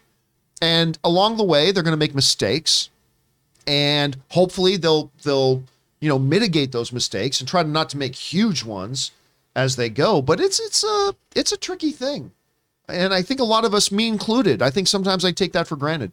All right, what's next? Barth Revin sending in an almost $20 super chat. Thank you, Barth. Hey, gang. Game day. Game day. Game day. 6 months, 3 movies. Spider-Man, The Batman, Doctor Strange. Michael Giacchino is the true Giacchino. Giacchino, thank you. Is the true MVP when it comes to recent comic book movies. Where does he fall in the pantheon of film composers for you? Michael Giacchino is, amassing an amazingly impressive resume lately. I mean, the first thing I really noticed from him was his J.J. Abrams Star Trek thing, which I think you enjoy as well. I will say yes, I enjoy that score. It's really, I love the theme he brought up for that. Now, the one thing that he lacks, that say a John Williams things has, is that there are at least a dozen John Williams themes that I could hum the first 4 bars to, and most average people would instantly know. You go to the average person in the street, go bum bum bum bum. They're going, oh, that's Indiana Jones. Bum bum bum. Oh, Superman. Dun-dun, Jaws. dun-dun. The first few, dun, dun, dun, dun, dun, Harry Potter, Jurassic World, Empire Strikes Back. I mean, he's just got these. Williams has this ability to create things that don't only create awe and wonder and immerse you in a scene, but they also become things that are etched in your brain and you recognize those tunes for the rest of your life. Not many other, if any other, composers really been able to accomplish that. If Giacchino can start doing that as well, 5-10 years from now, he could be in the conversation with Williams because he's doing really well right now. Do you happen to have a particular favorite Giacchino? You know what? I love his score for Speed Racer. I didn't even know he did Speed Racer. Yes, he did, and it is a phenomenal score. I hated that movie, but I'm glad the score was good. Gosh, I hate that movie so much, and Logan loves it. Man, how can you guys? I have several friends that really love that movie. You know I think why? Because it's awesome. Oh, I think it's an awful movie. It's not my jam. But hey, there are people. Like I said, I know people that love it. All right, what's next? Another one from Ryan, sending in another almost $20 super Thank you, chat. Ryan. Recently saw that AMC purchased and refurbished the former ArcLight La Jolla Theater. There are now 4 AMCs within 5 miles from me: Mission Valley, Fashion Valley, La Jolla, and now UTC. No shortage of AMCs in San Diego. Yeah, AMC has a strong, including they've got what's the one I went to recently out there? I can't remember, but they have a strong presence in San Diego. And yeah, they have been in, and I agree with them in this. They have been in one of the good decisions by Adam Aaron. Hey, if I'm going to trash on the guy for when I think he does dumb things a lot, I'm going to give him credit where credit's due. When they came out of the pandemic, and through no credit to them, but they found themselves with a bunch of money thanks to the Reddit meme stocks. But they made the decision to use, instead of just sitting on that money, use it and get aggressive. And they started acquiring some theaters. I think, and there are a number of people that question that move, and I agree it's risky, but I thought that was a smart move, and you're seeing AMC pulling in a lot of that expansion. Absolutely. All right, what's next? Raymond Verada, double dose of Star Trek, Picard, and the other show. When's the other show coming back? Discovery. When's it come back? Oh, it's back. Oh, I the didn't even double know. dose. I didn't even know it came back after its mid-season break. Yeah, it doesn't matter. Totally, man. I love that show. I got to get back on that. All right. Thanks for letting me know about that, Raymond. All right, what's next? Sam Fisher, for those who don't have time to read the full book, you can tell us if the Batman prequel novel has anything important for us to know? Nope. None of these ever do. That's the thing about all these prequel things. Like, even going back to one of my favorites was the Man of Steel prequel comic. Do you remember that one? Yep.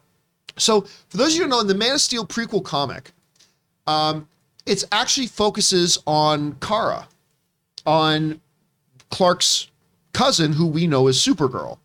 And it actually goes back thousands of years, and Kara being an explorer of Krypton, and her ship crash lands on Earth thousands and thousands and thousands and thousands and thousands of years ago. And the comic ends with Kara getting out of her pod. The person she was exploring with was dead in their pod, but she got out of her pod and just walked off into the winter. And we never knew what happened to her, which I remember at the time made me go, are they going to say maybe she is the origin of Themyscira?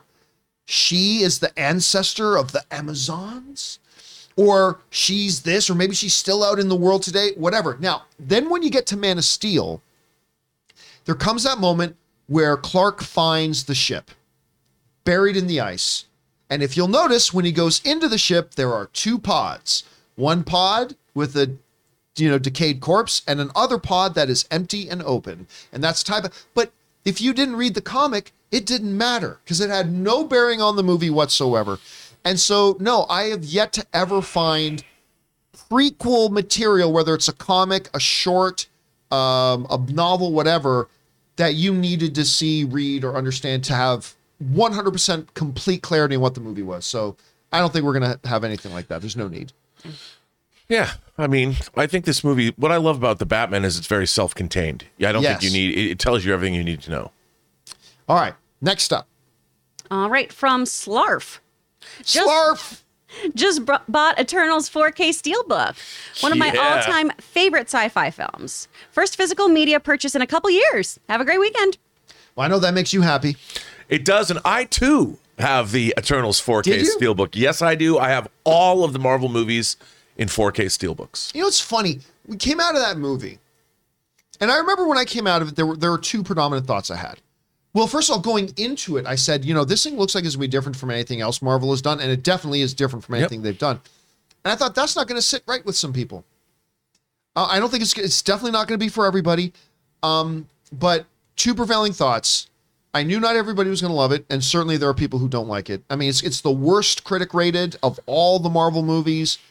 I still thought it was great. It's not my favorite. It's not my favorite MCU thing, but I thought that movie's great. Yeah, I really liked it. It is a science fiction movie, just like Man of Steel. I look at Man of Steel as a great science fiction movie that also happens to be a Superman film. It just leaned heavily in, and what I'll never understand, I just don't understand some thoughts about. I think the battle in Man of Steel is one of the great superheroes. Glorious, dude. I mean, it's glorious. If there were two Kryptonians battling over an urban area, that's what it would be. Awful. It would be a terrible, horrible thing. And everyone's like, well, he's not saving the man on the street. He doesn't have time. This is a kill or be killed fight, and it's the most insane battle ever. And when they opened Batman v Superman: Dawn of Justice with the man on the street who happens to be Bruce Wayne, one of my favorite things. It's one of the greatest openings to a film ever. The whole perspective. By the way, somebody in the live chat asked a very interesting question. We know we're getting Supergirl in the Flash. I wonder if that Supergirl might be connected to the prequel comic for Man of Steel. I never even thought about that. Wow. Never even thought about that, but I love that idea if they do a little callback on that. Okay, what's next? I'm in one of two. So I rewatched Rogue One the other day, and man, it's such a brilliant film. So good. In my opinion, for sure, one of the best Star Wars films. A lot to love about it. But for you guys, what were a couple things you disliked about the film or thought they should have done better? Much love from Canada. Well, you know what's funny? A lot of people who really liked Rogue One, they'll come out and say, yeah, the first half's a little slow, but the second half is... I'm actually in the minority. I actually prefer the first half of the film. Mm-hmm. I love that the story foundation's being laid. I love getting to know the characters and all that kind of stuff. If there was something they would do, I would do different. I mean, there was some stuff on Jeddah I thought they could have done a little bit better. While I loved I Am One of the Force and the Force is with me was great. There's a few too tidy coincidences once they started the final assault on the planet and whatever. It would, as great as the Vader appearance was, I would have liked to have seen him maybe incorporated in the movie a little bit more. Not just because it's Vader, but if he's the big threat that shows up at the end, maybe giving a little bit more build up to him in the film might have been a nice decision. But again, these are all little things that I think might move the needle 1% to 2%.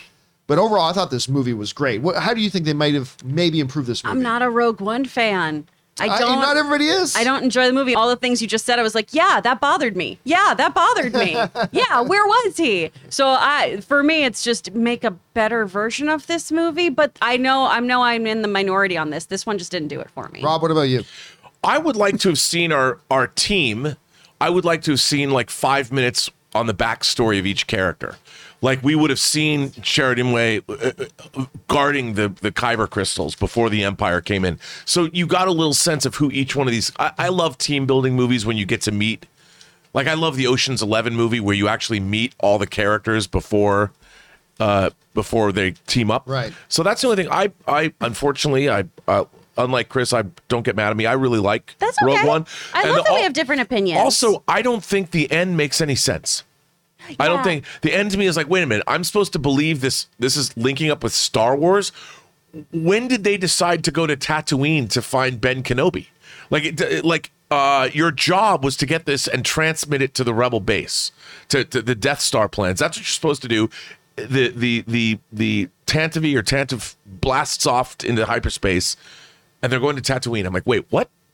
I've watched the movie like 20 times. I still don't get the end of this movie. Well, I think it's brought up in Leia's thing. I think if they were pressed to explain it, I think the explanation is they realized they weren't going to be able to get it to where they were going to go.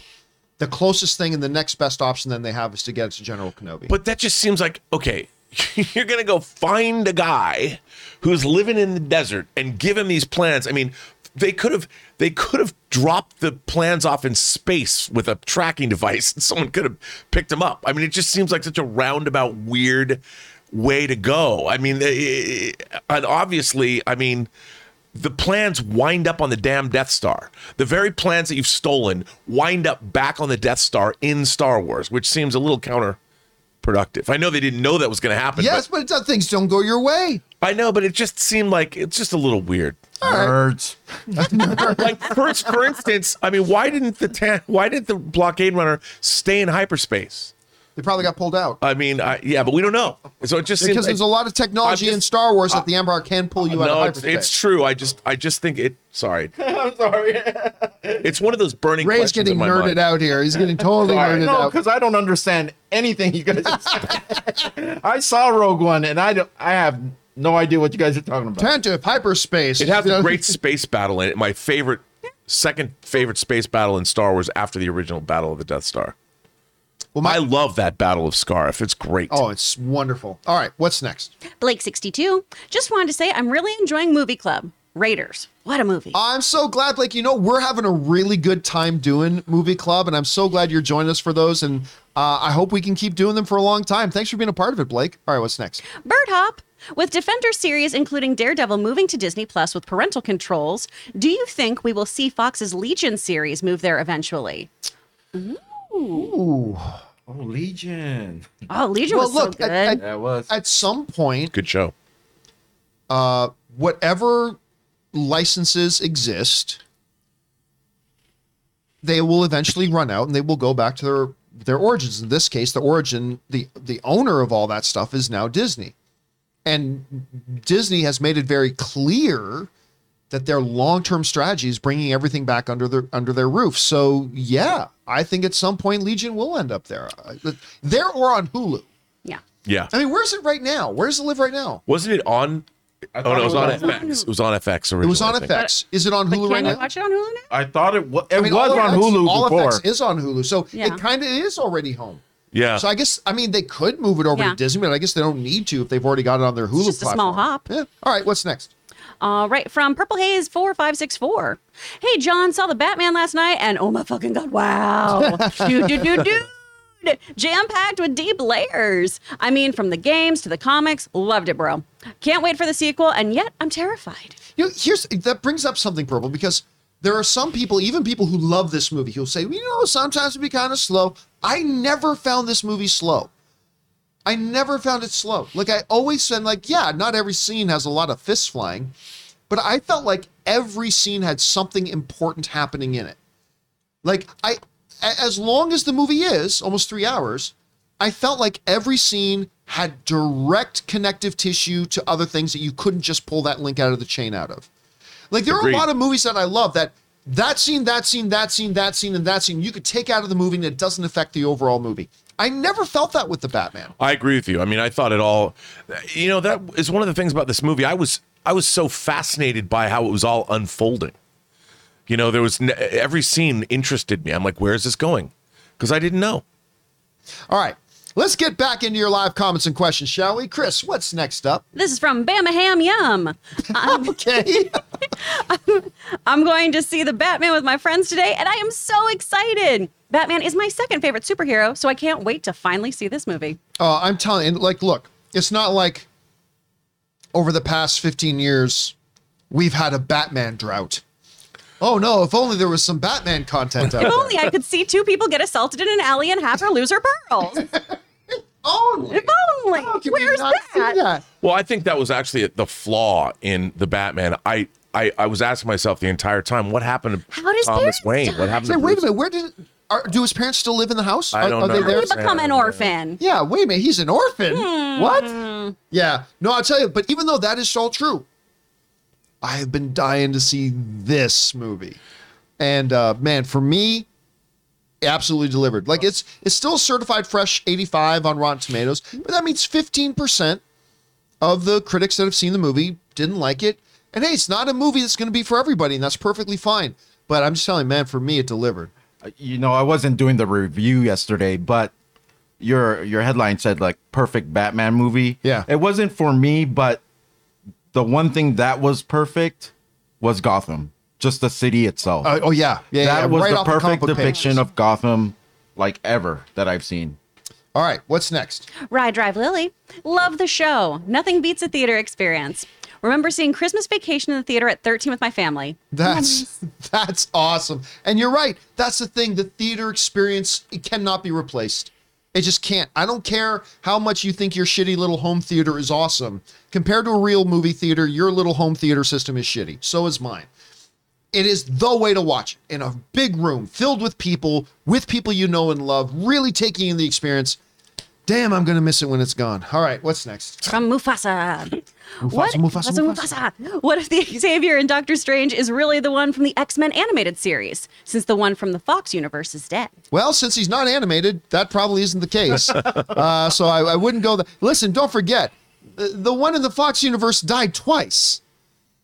And remember, the one in Logan wasn't really the one from the other X-Men films either, if you listen to James Mangold. Remember, the whole mantra of the X-Men movies at Fox, when you go to Fox's lot, and I've been there many times, when you go to Fox's lot and you get into the campus, there's this big marble wall. Etched on it is the slogan, continuity schmontinuity. And that was totally their approach with things. So don't forget, he's died he died at the end of X-Men 3. Well, and then he was just back. Yeah. And that was it. Well, that's because the Days of Future Past happened. Well, yes. But also, and I know the comics aren't the movies, but like, think about comic book characters. No one's ever permadead. No. No one ever permadies. Like, people come back all the time. By the way, I should bring it up again, though.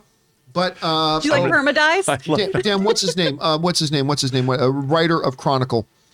Max Landis. Max Landis. He permadied. But he does have a YouTube video out that he made many years ago. That honestly, to me, is still one of the greatest YouTube videos ever put on the platform, where he talks about the death of Superman.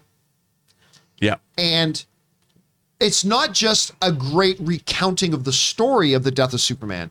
He talks about the impact that killing Superman and then bringing him back had, and how it has negatively impacted comic book storytelling ever since.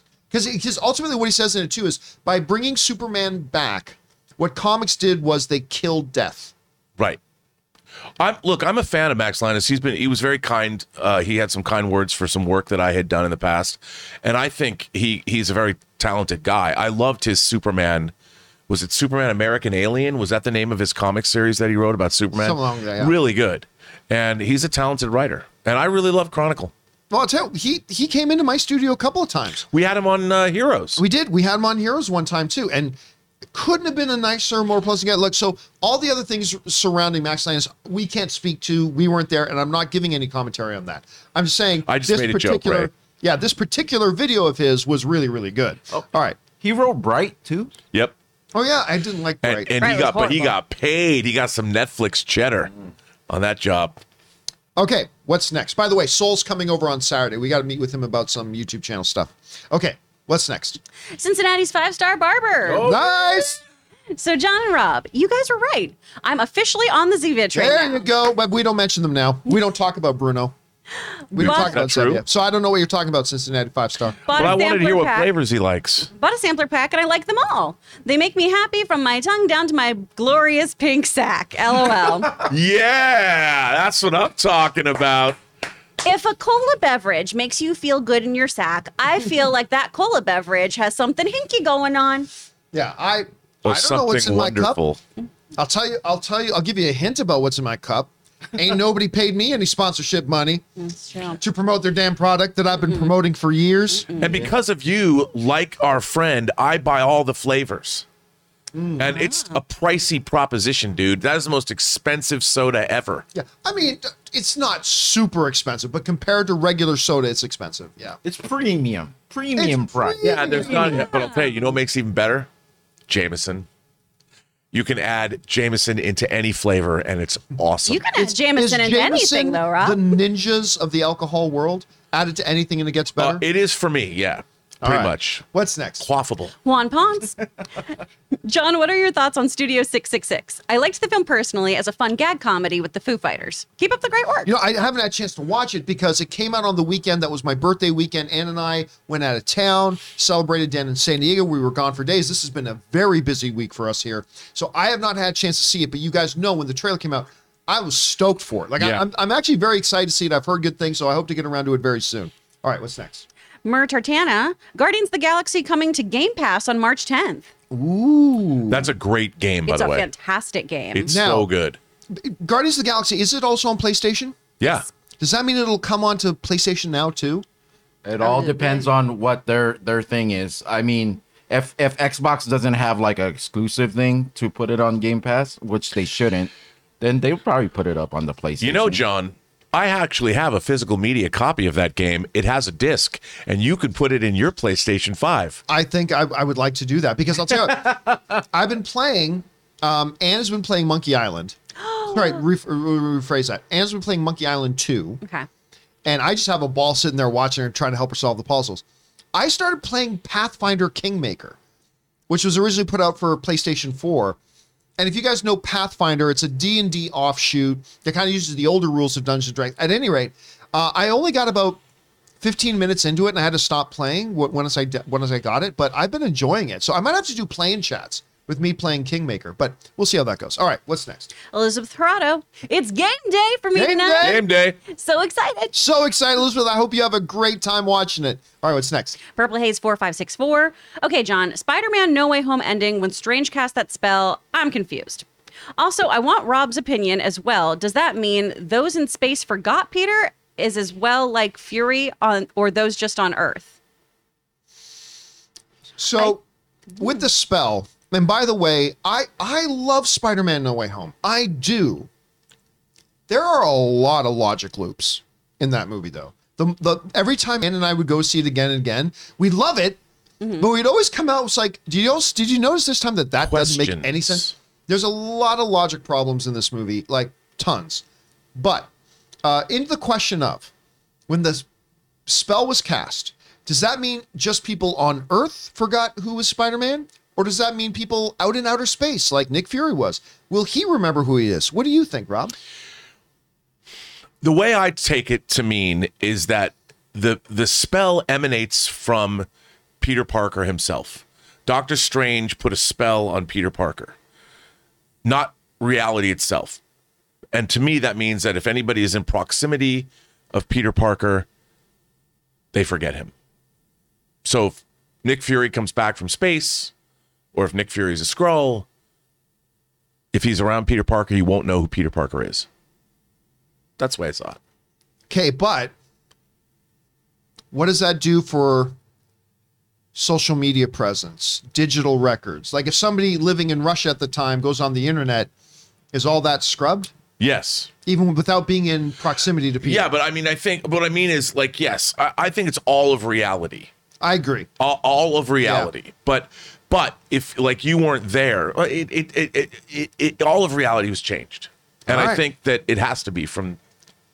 Okay, we're going to start moving a little bit faster because we still have a lot of questions to go through today. bit All right, faster now. what's next? Kevin Cow, can't wait to watch the Batman tomorrow with you guys. Yay! Oh, are you going to come to that, Kevin? That is great. I'm looking forward to that fan screen tomorrow, man. That's going to be a lot of fun. All right, what's next? Jacob Hirsch, it's the silliest and dumbest of the Arrowverse shows, but I just thought I'd let y'all know that Booster Gold appeared on last night's Legends finale. Oh, they did? Like, if I'm Oh. not mistaken, did Booster Gold...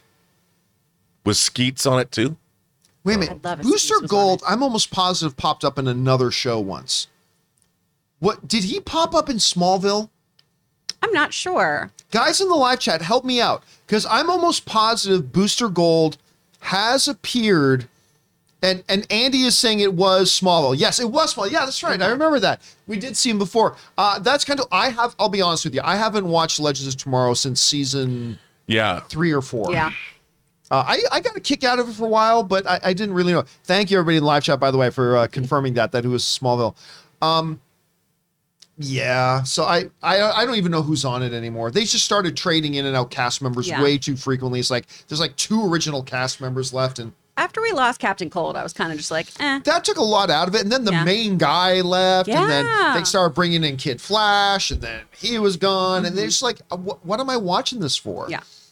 I don't get, You're watching it for the Legends of Tomorrow. but they were changing the Legends of Tomorrow constantly. You know what? It reminds me of this. And I shouldn't tell you this story, but I will. Is this about Star Trek? No. Okay. So, but I believe that because I think this principle applies to shows like this too. When I was leaving Collider, right? When I was leaving Collider, I had a meeting with the boss and I said, look, I gave them some recommendations and I gave them my advice. And one of the things that I told them when I was leaving, because they were going to continue on with movie talk and all that kind of stuff, I said, Get rid of Burnett.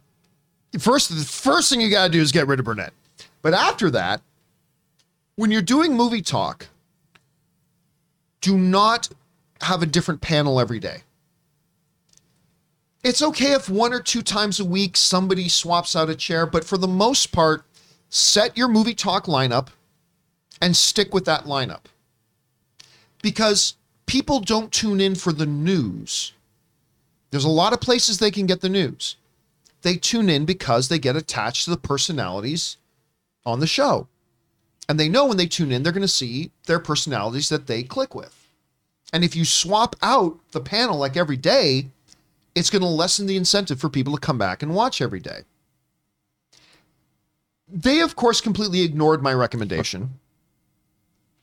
And immediately after I left, the ratings on the show started to tank. But the same thing applies to something like Legends of Tomorrow. I just found that, I watched the first season. I never completely loved Legends of Tomorrow, but I liked it enough. And I started to attach to the characters. And all of a sudden, it just seems like the characters kept, like White Canary was like the only one that stuck around. Everybody else was like constantly coming in and out. It's like, I don't even know who's on the show anymore. It's like when I turn on WWE today, I don't know any of the wrestlers anymore. Like none of them.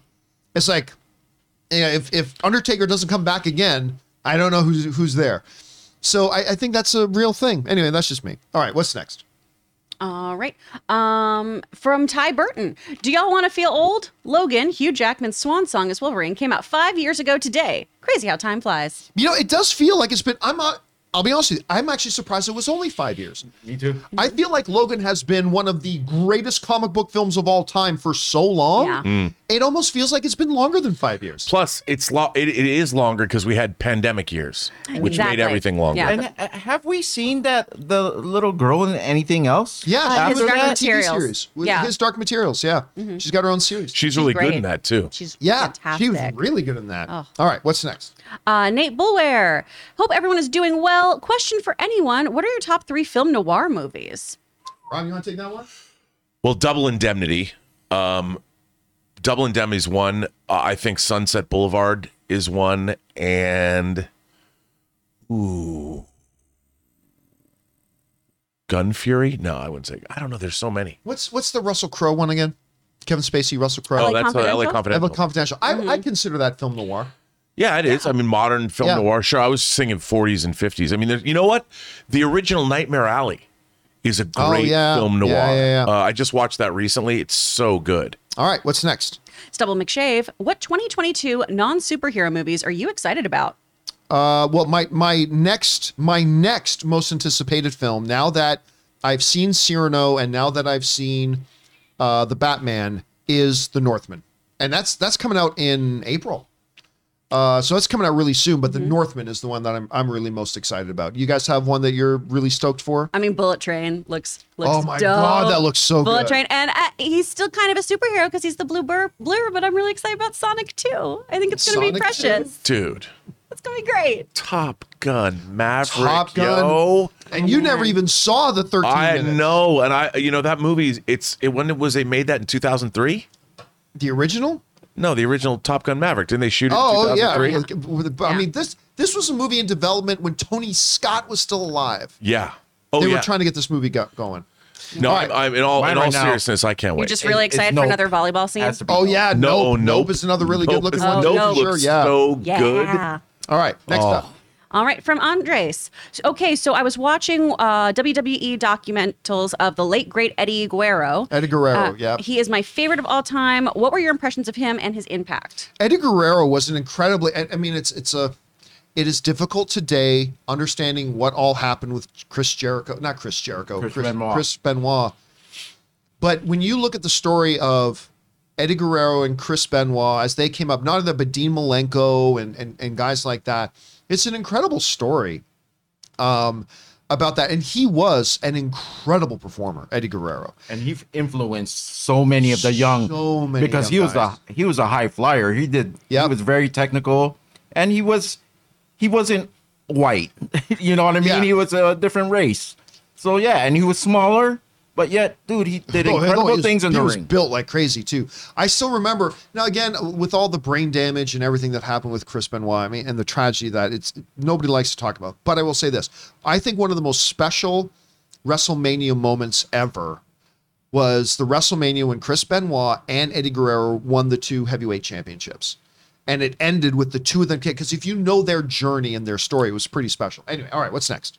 Blue PvP. This is ridiculous on AMC. For Dolby Cinema, it took 24 minutes for Spider-Man to start. It took 28 minutes for the Batman at Dolby to start because of AMC ads. Again, listen, this, and it's not just this. It's not just AMC. Okay, the other movie theater chains have this problem too. And if you watch my documentary, Movie Trailers: A Love Story, one of the big problems in the movie-going experience today is you tell people, movies at 7:00. That's a lie. Mm-hmm. Movie doesn't actually start for a half hour after that.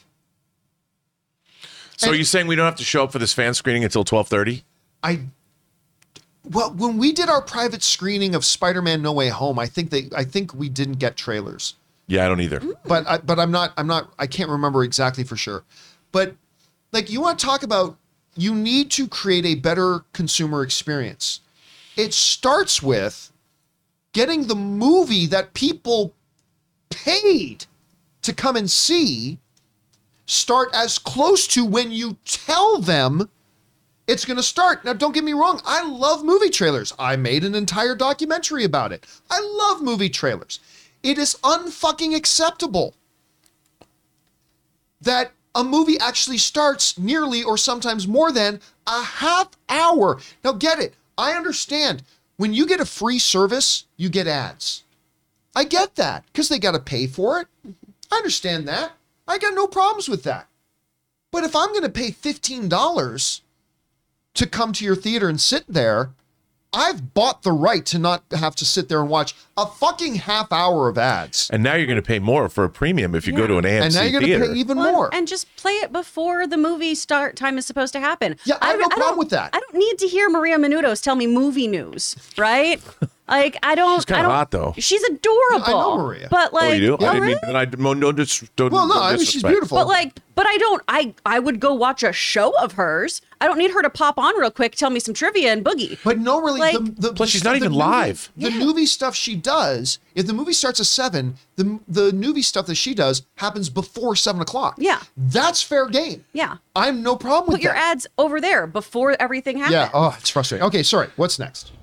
Al Renshaw, with the price of gas, I envy your Tesla. I'm telling you, man, every day Ann and I drive by a gas station. We look at the price of gas. We're like, woo, and I got my solar panels. I'm plugging my Tesla into my batteries every day. I'm not even paying for my home electricity that charges my Teslas. I'm so over putting gas in the car because our electric is coming soon, and I refuse to fill up the tank all the way, which is obnoxious driving here, but I'm still just like, I won't do it. I'm going to put $15 in at a time. I got to tell you, Daddy's over here rolling the Prius Prime, and I got to tell you, it's only got an 8-gallon tank, and I fill it up once every. Because it's not a hybrid, it's a dual thing, right? Like it runs on battery until it runs out of battery, and then it switches over. I to mean, gas. Cool. I can't believe it. I'm like, wow, I never have. It's now I'm driving a car. It's a novelty to fill up. Yeah, listen, and look, I drove a piece of shit car for a long time. And I saved for a long time. That car was the bane of my existence when I was your assistant, John. I hated it so much. Oh, I know. I remember because it hated me. My old car, Chris hated because sometimes she would run out to get gas in my car for me, and she couldn't get the car to the key to turn start or anything like that. Anne drove the same car for a decade. She's been driving the same car. We saved a long time to get those Teslas, and I just saw them as an investment. But man, yeah, I do not miss having to stop at the gas station, man. I love it. Did you have to update the software? They said that Tesla has the software that was actually, they designed it to break the law. this software they had to change, like in the last, I think it's Well, something to do with- Tesla's always rolling out software updates. They're always doing it. So because it sounded cool. It had something to do with self-driving. I didn't know if you had is your car breaking the law? Is your car a criminal? the law. All right, what's next? Film code. What are the chances we see Zoe's Catwoman team up with Barry and Pfeiffer in the future? 0. I mean, you really should never say 0 in these movie worlds, but I'll go ahead and say 0. I'll say 0 too. By the way, how great is she in the movie? She's wonderful in this movie. All right, what's next? Okay, Mystic River movie club episode anytime soon? Mystic River would be a good one. I wouldn't say anytime soon, but Mystic River, which won, I think it won Penn and Academy Award, did he not? It's I'm such pretty an sure. uplifting film. And I know Eastwood got nominated for Best Director for it. I can't remember if he won or not. But yeah, Mystic River. Yeah, not an uplifting Dude, film. if we're going to do an Eastwood movie, we should do Unforgiven. Oh, well, no, we are definitely going to be doing Unforgiven at some point. Like, that is beyond any question. All right, what's next? Raymond again. Despite the number of times you call him the GOAT, Spielberg didn't win his Oscar till Schindler's List. It's true. He made a lot of blockbusters from 70s to 90s, but they were like the MCU films of that era. Well, everybody wins their first one. Nobody's won an Academy Award until they have. Yeah. You know who never won Oscars? Alfred Hitchcock and Stanley Kubrick. Mm-hmm. Yeah. They got honorary Oscars, but they Yep. never won for directing. Yep. Boo. But here's the thing. This is the thing about Oscars. You don't just get given an Oscar because of your body of work. It's what that year, this is what makes winning an Oscar so difficult. You can make a top 5 greatest movie of all time. If you happen to come out in the same year that another top 5 greatest movie of all time, then you get no Oscar. I mean, it's just one of those things that makes it so freaking difficult to get. It's true. It kind of makes it special in a way. But yeah, when you think about that, it's crazy. All right, what's next? Sanaju Taz sends in a super chat to support. Thank you, Sanaji. King Tane, if that theory is true about House of M already happening, maybe that scene in the trailer with 2 Wandas is her seeing her past self do it? Oh, that's absolutely one of the possibilities. 100%. With her looking kind of broken, on her knees, whatever, that could be the moment. There's absolutely a chance. I'm not saying this that I think it's what's going to happen, but when we see Wanda in the jeans and the shirt walking up to the Wanda in the Scarlet Witch outfit on her knees, that very well could be a memory or a multidimensional train of moment when that Scarlet Witch utters the words, "No more mutants." And what if the Wanda Maximoff we've seen this whole time isn't the real Wanda Maximoff? Well, in a multiverse, who's the real one? Well, right. But I mean, our Wanda was not the person who said no more mutants. Another Wanda did. Mm-hmm. Maybe the Wanda from Patrick That's what Stewart's. I think it is. Yeah. Yep. That's what I think it is. Could very well be. All right, what's next? Blue Rock have not seen a trace of Catherine Watterson in the marketing for Fantastic Beasts 3. However, IMDb lists her as part of the cast. Thoughts? Yeah, Thank it you. is interesting because she is the main love interest to Newt Scamander in the first couple of films, and she's suddenly not in the trailers. Somebody said to me, I think somebody tweeted me last night, and said, "Why do you think they're hiding her?" It's like, well, no, take a pause. This is a 2-minute trailer. If you can't put everything in it, and maybe the scenes with her aren't the ones that are really gonna, I mean, she can sell the movie, but maybe the scenes she's in aren't the ones that look great in a trailer. Or the scene she's in are spoilers. Or maybe a scene she's in or a spoiler, but honestly, I give no thought to it. I mean, if they weren't showing, damn it, why am I freezing on the name of the guy who plays Newt? Academy Award winner. Eddie Redmayne. Eddie Redmayne. If they weren't showing Eddie Redmayne, then I have to bring the question. But she's not a title character of it. You know, you got to have Dumbledore in it. You got to have Newt in it. You have to but- show Mads. Just because, yeah, you got to show Mads. But because he is the author. But somebody or something not being in a trailer does not mean they're hiding it. It just means, no, the stuff that they're in doesn't make for a good trailer, so we just didn't put it in there. It's true. Doesn't mean they're hiding it, but it is curious. It's absolutely curious. All right, what's next? Elizabeth Rado again. Is AMC still playing that Nicole Kidman trailer? Yep. Asking for a friend, aka me. Today is my first theater visit in 2022, and I loathe that ad. Here's the thing. The first time I saw it, I thought it was really cool.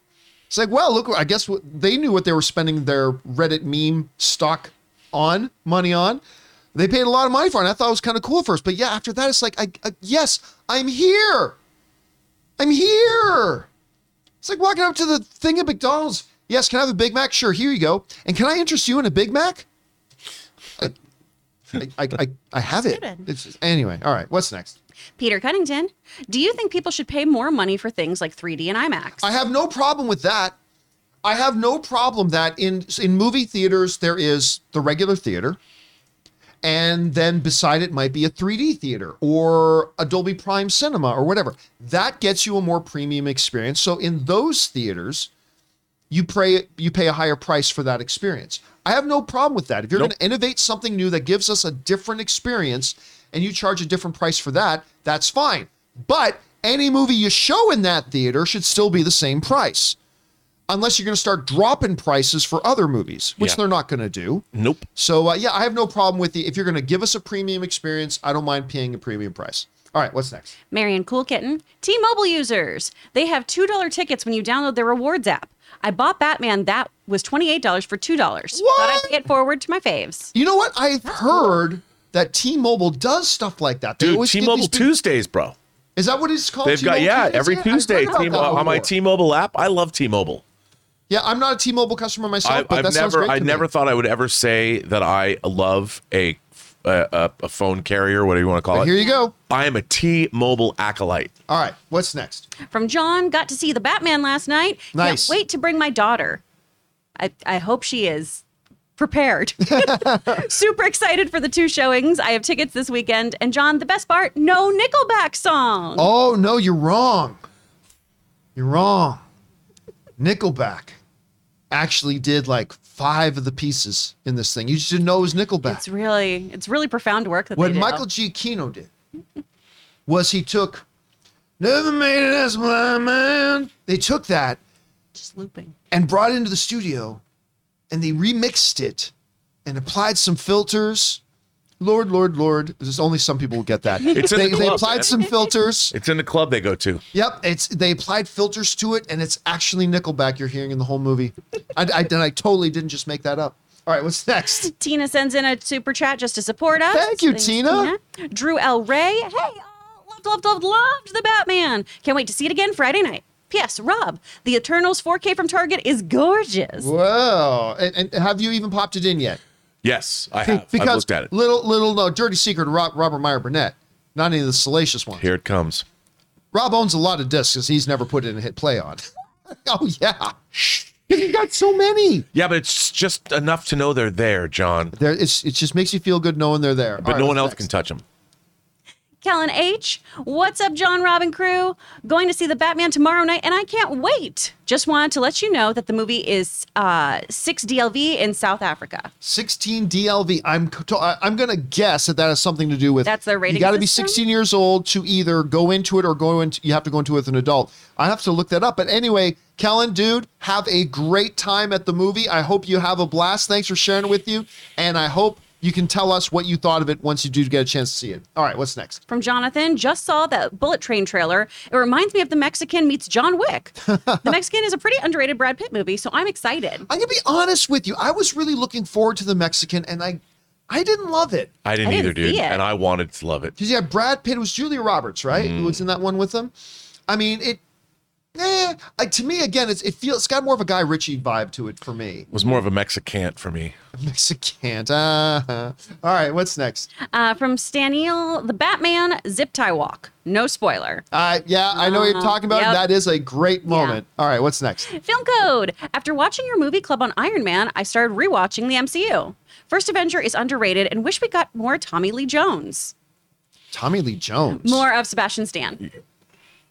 Because he plays Tom. Or no, not Tommy Lee Jones. I was thinking Tommy. Haha. Tommy Lee Jones is the Captain, general. the general, yeah. The general in Oh, that that's right, in one. the Captain America: The First Avenger. Yeah. I was thinking of Tommy he's Lee. great in Sebastian that. Stan. First Avengers is not underrated. It's the greatest comic book movie of all time. By my estimation, it is, like, when you ask me about whatever I put together lists of like the greatest comic book movies of all time, that First Avengers to me is still the greatest accomplishment ever in comic book movies. But he's talking about Captain America, the first Avenger. Oh, not the First Avengers. Oh, Yeah. then yes. Captain America, the First Avenger, to me, is the third most underrated comic book film ever. Oh. Number one, obviously, is this man right here, Henry Cavill, Man of Steel, most underrated. Second most underrated is Kenneth Branagh's Thor. And then I think Captain America, the First Avenger is definitely underrated. It's the third most underrated. All right, what's next? Peter Cunnington. Fight Club for Movie Club? But you can't talk about At it. some point, I think someday that'll probably make the list at good some one. point. All right, what's next? Jacob Hirsch, not seeing Batman until Sunday. Should I stay off social media? I can tell you this. It's not a spoiler-heavy movie. It's just really a great motion picture. Yeah. I agree. It's not like, at what point does a portal open up and Wonder Woman come in? Like, no, there's nothing like that in the movie. So I think you're kind of safe. You might hear something about a plot turn or something, but this is not a spoiler-heavy movie, I don't Except feel. the Green Lantern scene is something people are going to be Damn talking it, about. Rob. Damn it. I didn't think I'd see Guy For Gardner. anybody who might think we were being serious, that is being facetious, by the way. All right, what's next? How do you know? Wiley Todd, the Batman gave me Color of Money reference. I'm happy. I'm seeing it today after just watching it yesterday. Wait a second. What was the color of money? I was just thinking about that. Where color money? Because we were reference? just, it's funny you brought that up because we were just talking about the color of money a few days ago, or a few weeks ago. And I trying to love remember that movie. I'm not sure. Now I got to look for that when we go see it again Yeah. tomorrow. Yeah. Thanks for putting that in there, Wiley. All right, what's next? From Chill Level TV, sitcom recommendations, Superstore and Community. I was not big on Community when it first aired. I watched a couple episodes and I thought it wasn't for me.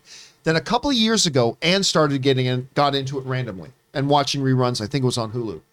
I started watching it VOD on Hulu, and so I started watching it with her. You're right, that show's damn funny. Yeah. Superstore, I've always heard it was funny, but I've never watched a single minute It's of it. really cute. Is it? It's nice, yeah. I like it. Yeah, I mean, I've heard several people tell me it's actually quite good, and I've never checked it out. I might have to at some point. All right, what's next? Gary Buck, the Batman respects the audience's intelligence. The story was often told by a look. Yeah. Like when Batman stared at that kid. It didn't need exposition. Dude, again, one of my favorite moments of any comic book movie ever that represents that is in X-Men 2 when Pyro, Iceman, and wasn't Rogue. Was it Rogue or was it Kitty Pryde? I I can't remember, but they go to Iceman's family's house. Oh, yeah. And Pyro sees the family portrait of a happy family, and it cuts between his look and the portrait, and they needed no dialogue for us to know Suddenly we knew everything about his backstory. Can't you try just not being a mutant? Oh, God. Yeah, that moment was so well done. All right, what's next? The Red Arrow 1316. I took your guys' advice about watching Seven before I go see the Batman tonight, and oh my God, easily my second favorite movie, and I can't wait to see how the Batman measures up to this masterpiece. 7 is great. So good. So good. 7 is great, but don't go in trying to compare 7. I mean, these are different movies, but yeah, you'll come out of Batman saying, "Oh, that's why people were comparing it to 7." Yeah. Yeah, it's an apt comparison. I hope you have a good time at that one, Red Arrow. Gwyneth Paltrow's head's not in a box. Yeah. All right, what's next? Pop Tart Timmy. Batman at 3, let's go. Oh, dude, have a good time, Pop-Tart. I hope you have an amazing time, dude. Right, what's next? Jedediah Elias, how are you feeling about The Boys Diabolical right now? Currently has 100% on Rotten Tomatoes, and animation looks much better in new ads. I'm very excited that it's getting like really good response, although I don't think there are many reviews for it up right now. All I know is I thought the trailer was terrible. Yeah, I mean, look, if it's great, I don't ever want anything to be No, I bad. want it to be great. I want love it to The be Boys. great. Is this connected to the live action one, or is it a separate thing on it? I think it's an on its own? anthology story that's supposed to take place in the same world as The Yeah, Boys. it's a lot of the same actors and everything too, doing the voices. With Doing some the voices. I additions. just thought that I thought the trailer was garbage. So I hope it's good. Yeah. I wasn't a fan. I'll check it out. I believe in Titmouse. I believe in Yeah, them. there's a lot to be said there. All right, what's next? Luke Batman 0707 sending in an almost $20 super chat. Thank you, Luke Batman. Hey, John and crew. I hope you guys are having a fantastic day without spoiling anything. Can you tell me of how we see the Batman be the world's greatest detective in the Batman? Look, tell me this, but don't spoil anything. Okay. We see him doing investigations. Yeah, He does I mean- detecting. He detects. We detects. said this in the thing yesterday. There's a scene in the trailer where there's a crime scene, a bunch of cops are there, and then Gordon looks at an envelope, says to the Batman, and then the camera pans over and Batman is in the room with them. So what we can tell you is that scene does it all. He's clearly in the room investigating. He's being the detective in that room. He's gathering evidence, analyzing information, all that kind of stuff. So that's as far as we'll go into saying that. But they do a great job in this movie actually bringing out the detective in Batman. All right, what's next? Aegean? By the way, Is that how you again, say it? thanks, Luke Batman, for sending in such a generous tip, man. That's awesome of you. Thank you. Fast 9 is a movie I agree on every point you made on it, but still liked it despite its flaws. I'm starting to think the best way to up the stakes in Fast 10 is to show Dom lose a fight to a new baddie. Hey, listen, all film's subjective. If you liked it, that's awesome. I'm glad you liked it. I hated the movie, but I don't want anybody else to dislike it. If you had a good time, that's awesome. As long as Vin Diesel is a producer on these movies, Dominic Toretto will never lose a fight. But if Jason Momoa is the big bad, they had John Cena as the big bad. That's true. They had Dwayne "The Rock" Johnson in the movie, and they had The Rock lose to him. Dominic Toretto will never lose a fight in the Fast and Furious franchise. He's superhuman. Well, he is Riddick. he's more than that. He's a Furion. Dude. And so and by the way, I am a big Vin Diesel guy. I love Vin Diesel, love him to death. But yes, as long as he is a producer of these movies, Dom will never lose a fight. I mean, that's to the detriment of the franchise, unfortunately.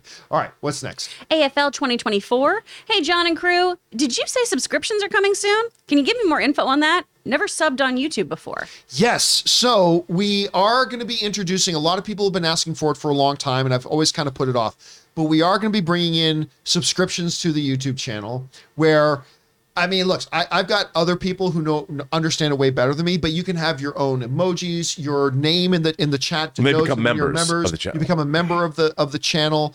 We're going to be able to do some streams and videos that will be exclusively for our members and stuff like that. So that is coming. Actually, when I just said, hey, Ray, we got to have a meeting on Saturday, that's what this is about. So you're going to see that set up here pretty soon. I'm very excited about it because I think it's going to open up possibilities. Because before, when I wanted to do member-only things like with our Patreon supporters, our heroes who are our Patreon supporters, it was always difficult because you can never really actually make videos that were just for them. You had to make videos, you could set it to unlisted, but then as soon as the link to that gets spread out, everybody could see it anyway and blah, blah, blah. So I'm actually pretty excited for it. And then in the live chat, being able to see and denote immediately who are members and who have been, how long they've been members and supporting us. And I'm kind of excited about it. I think it'll be a lot of fun. All right, what's next? Aegean again, also been a fan since 2016. Thank you, Aegean, for being around that long, man. I appreciate that. All right, from Reels and Heels. So AEW owner Tony Khan bought ROH. And Ring of Honor, by the way. Okay. And it's rumored to be coming to HBO Max. Your thoughts about wrestling on HBO? That would be a huge coup for AEW if they could get picked up by HBO. That'd be huge for them if that could happen. By the way, our friend... I love how you're looking at me like I know anything about wrestling. By the way, our friend, Nigel was the heavyweight champion. I believe he was the heavyweight champion of Ring of Honor. For a while, our buddy Nigel. All right, what's next? From Ismail. Hey, John, I loved Batman, especially how Batman learned to be Bruce and to be Batman. But what I enjoyed the most was the investigations. Top notch. I guess other people bring that up. One of the truly more satisfying things about the movie was getting to see, because a lot of movies have always promised, we're going to see the detective in this one. This one really delivers that, and that's one of the things I liked about most. All right, what's next? Peyton Null, do you guys know why they did that countdown at the IMAX screenings? Was so annoyed when they played 3 IMAX commercials and it didn't start until 7:35. Okay, here's the thing. I actually liked it at first because at the IMAX screenings, there was this big screen. There was no trailers, which was great. And there's this big screen with Batman on it. And it says, show starts in 5 minutes and 12 seconds, 11 seconds. And it was counting down. And it's like, oh yeah. And then it got to 0. The movie didn't start. We got a commercial. And then we had an IMAX promo. And then we had something else. But at the same time, there was no trailers. So there, at least there was no trailers. It was just letting people to get in your seats now. If you're getting snacks, and rightfully so, because that intro, you can't miss it. I liked it. I made an Instagram video, put it up. I liked the countdown itself. I liked. I just wish if you're gonna do a countdown to movie starts in 3 minutes and 18 seconds and you're counting it down, then when that hits 0, the fucking movie should start. Yeah. You know who we have to blame for that? Our favorite CEO. He's not in charge of IMAX. I can't blame Adam Aaron for that. Wasn't the only thing that showed after was that little group message that says you're gonna be the first ones to see? Well, no, there was. And then that was message. it, right? There was one more commercial, and then there was the IMAX intro screen with everything's like movie starts in 3, 2, 1, and then the movie doesn't start. Which That's is my only problem with it. On New Year's Eve, you don't drop the ball 2 minutes after you do Say, the countdown. 3, 2, 1. Happy New Year in 3 more minutes. No, you don't do that. All right, what's next? From Splendorous. Listening to the score for the Batman all day, my fave track is Can't Fight City Halloween. I always say Giacchino? Thank you. Giacchino hits it out of the park once again. You know, I still have not listened to the soundtrack. It's really good. But I'm definitely, the music in this movie is incredible. I'll have to check it out at some point. All right, what's next? Peyton Dukes. Hey, John and crew. I've been watching all your live shows leading up to the Batman, and I got to see the movie Tuesday. Nice. I absolutely loved it. Plus, the Nirvana song use is perfect for this Batman world. What? I can't remember the Nirvana song being played. Yeah. What's the name of it? I know I'm from I'm Seattle. I blanking. should know this. I have the theme in my head, but I don't can know the sing words. it, but But at what point in the movie? Early, mid? I don't they remember. use it twice. Yeah. Okay, you know what? Well, we're going to see it again tomorrow, and I'll see it again. He's talking about the one in the trailer, right? The first trailer. Yeah. Yeah. Oh, I didn't even know that was that in the first trailer. Yeah. Something in the way. All right, there you go. Anyway, glad you had a chance to see Tuesday. Chat. What did you think about the countdown clock of the screenings anyway, too? Anyway, Peyton, thanks for sending that in. Let us know about that, man. All right, what's From next? Carlos Sosa. Hey, John and team, got my tickets for Twilight Boy Batman for the 11th on AMC Prime Center seats. I cannot wait. Nice. Actually, again, Prime, there's no bad seat in the house with Prime. They make sure there's no seat that's too close to the screen. You can be at the back, you can be in the middle, you can be in front. You're gonna be in a nice, comfortable chair, the whole bit. I mean, it's a good experience, those Prime theaters, man. For me, for the Batman, the side seat is the perfect seat. Just because if you have to use the restroom, there's no, walking across multiple people really sucks when you have to go bad. But you know I what? mean? In a Prime theater, it's easier because Oh there's yeah, more because room. Wider. yeah. Because I'll tell you what, in the IMAX, there is very little room between your knees and the seat in front of you. Oh, and we yeah. were right in the middle. And I had to go to the bathroom at one point, and I felt horrible because I had to go across like 15 people and accident like bumping the chairs Yeah. in front And of them, and I hated it. But and in the you held Prime on to theater, me. it's never a problem. Yeah, I almost fell over. I had to put my You hand almost on fell over, and then I'm glad it was me that you put your hand on your. Yeah, you knew it was me, right? I knew it was you. Okay, Yeah, thank yeah, God. I wouldn't have done that otherwise. All right, what's next? Sam Edwards, rewatch Lego Batman film, forgot how great it is. Oh, that movie is fun. so good and deserved So good. so much better at the box office. It didn't do great at the box office, but it is fantastic. If you haven't watched the Lego Batman movie, watch it. It's a lot of fun. All right, what's next? Jedediah again. The Batman was incredible. Just wish it hit me more emotionally like it has for so many others. And Riddler mystery was bogged down by I'm gonna skip that because that's kind of spoilery. All right. Well, yeah, look, again, the whole idea about the I thought for me, the emotions worked. And Riddler, man, because not only was he kind of a terrifying presence, but the movie does a great job of actually getting you, and this is great when a movie can do this, gets you to feel a little bit of empathy for him. And when you start to feel an empathy for a villain, it makes him even scarier to me. You know what I mean? That's what makes a great villain when you Yeah. understand their ideology Yeah. and that what they What's subscribe driving to them. makes sense to them. And when you start to see that sensical nature to it, it's terrifying. And when that motivation isn't just, I want more money. Yeah. When that's not the only motivation. There's actually an emotional root to it. It's really And powerful. when you find out he is the way he is because Daniel Plainview yelled at him in his face so many times. I mean, that's what you sent can him only be around the told that bend. your milkshake got drank so many times. Yeah, that's you right. Snap a little bit. Yeah. All right, what's next? Mr. 47, Riddler. What travels down an alley and has 3 holes in it? Batman. My parents? Riddler. Oh, God, no, I'm so sorry. Oh, wow. Pretty good. Oh, God, no, I'm so sorry. I like that. All right, what's next? Yeah. Yeah. The Batman is the GOAT superhero. The cinematography, to the score, to the characters, to the story itself was just amazing. What a movie. I'm just thankful. You can't design a better Batman movie. And the cinematography is stunning and Breathtaking. Yeah, and this is the first movie I could say every person played their part perfectly for me. So well. Like From the gangsters to the smallest even roles, whatever. They were just so good.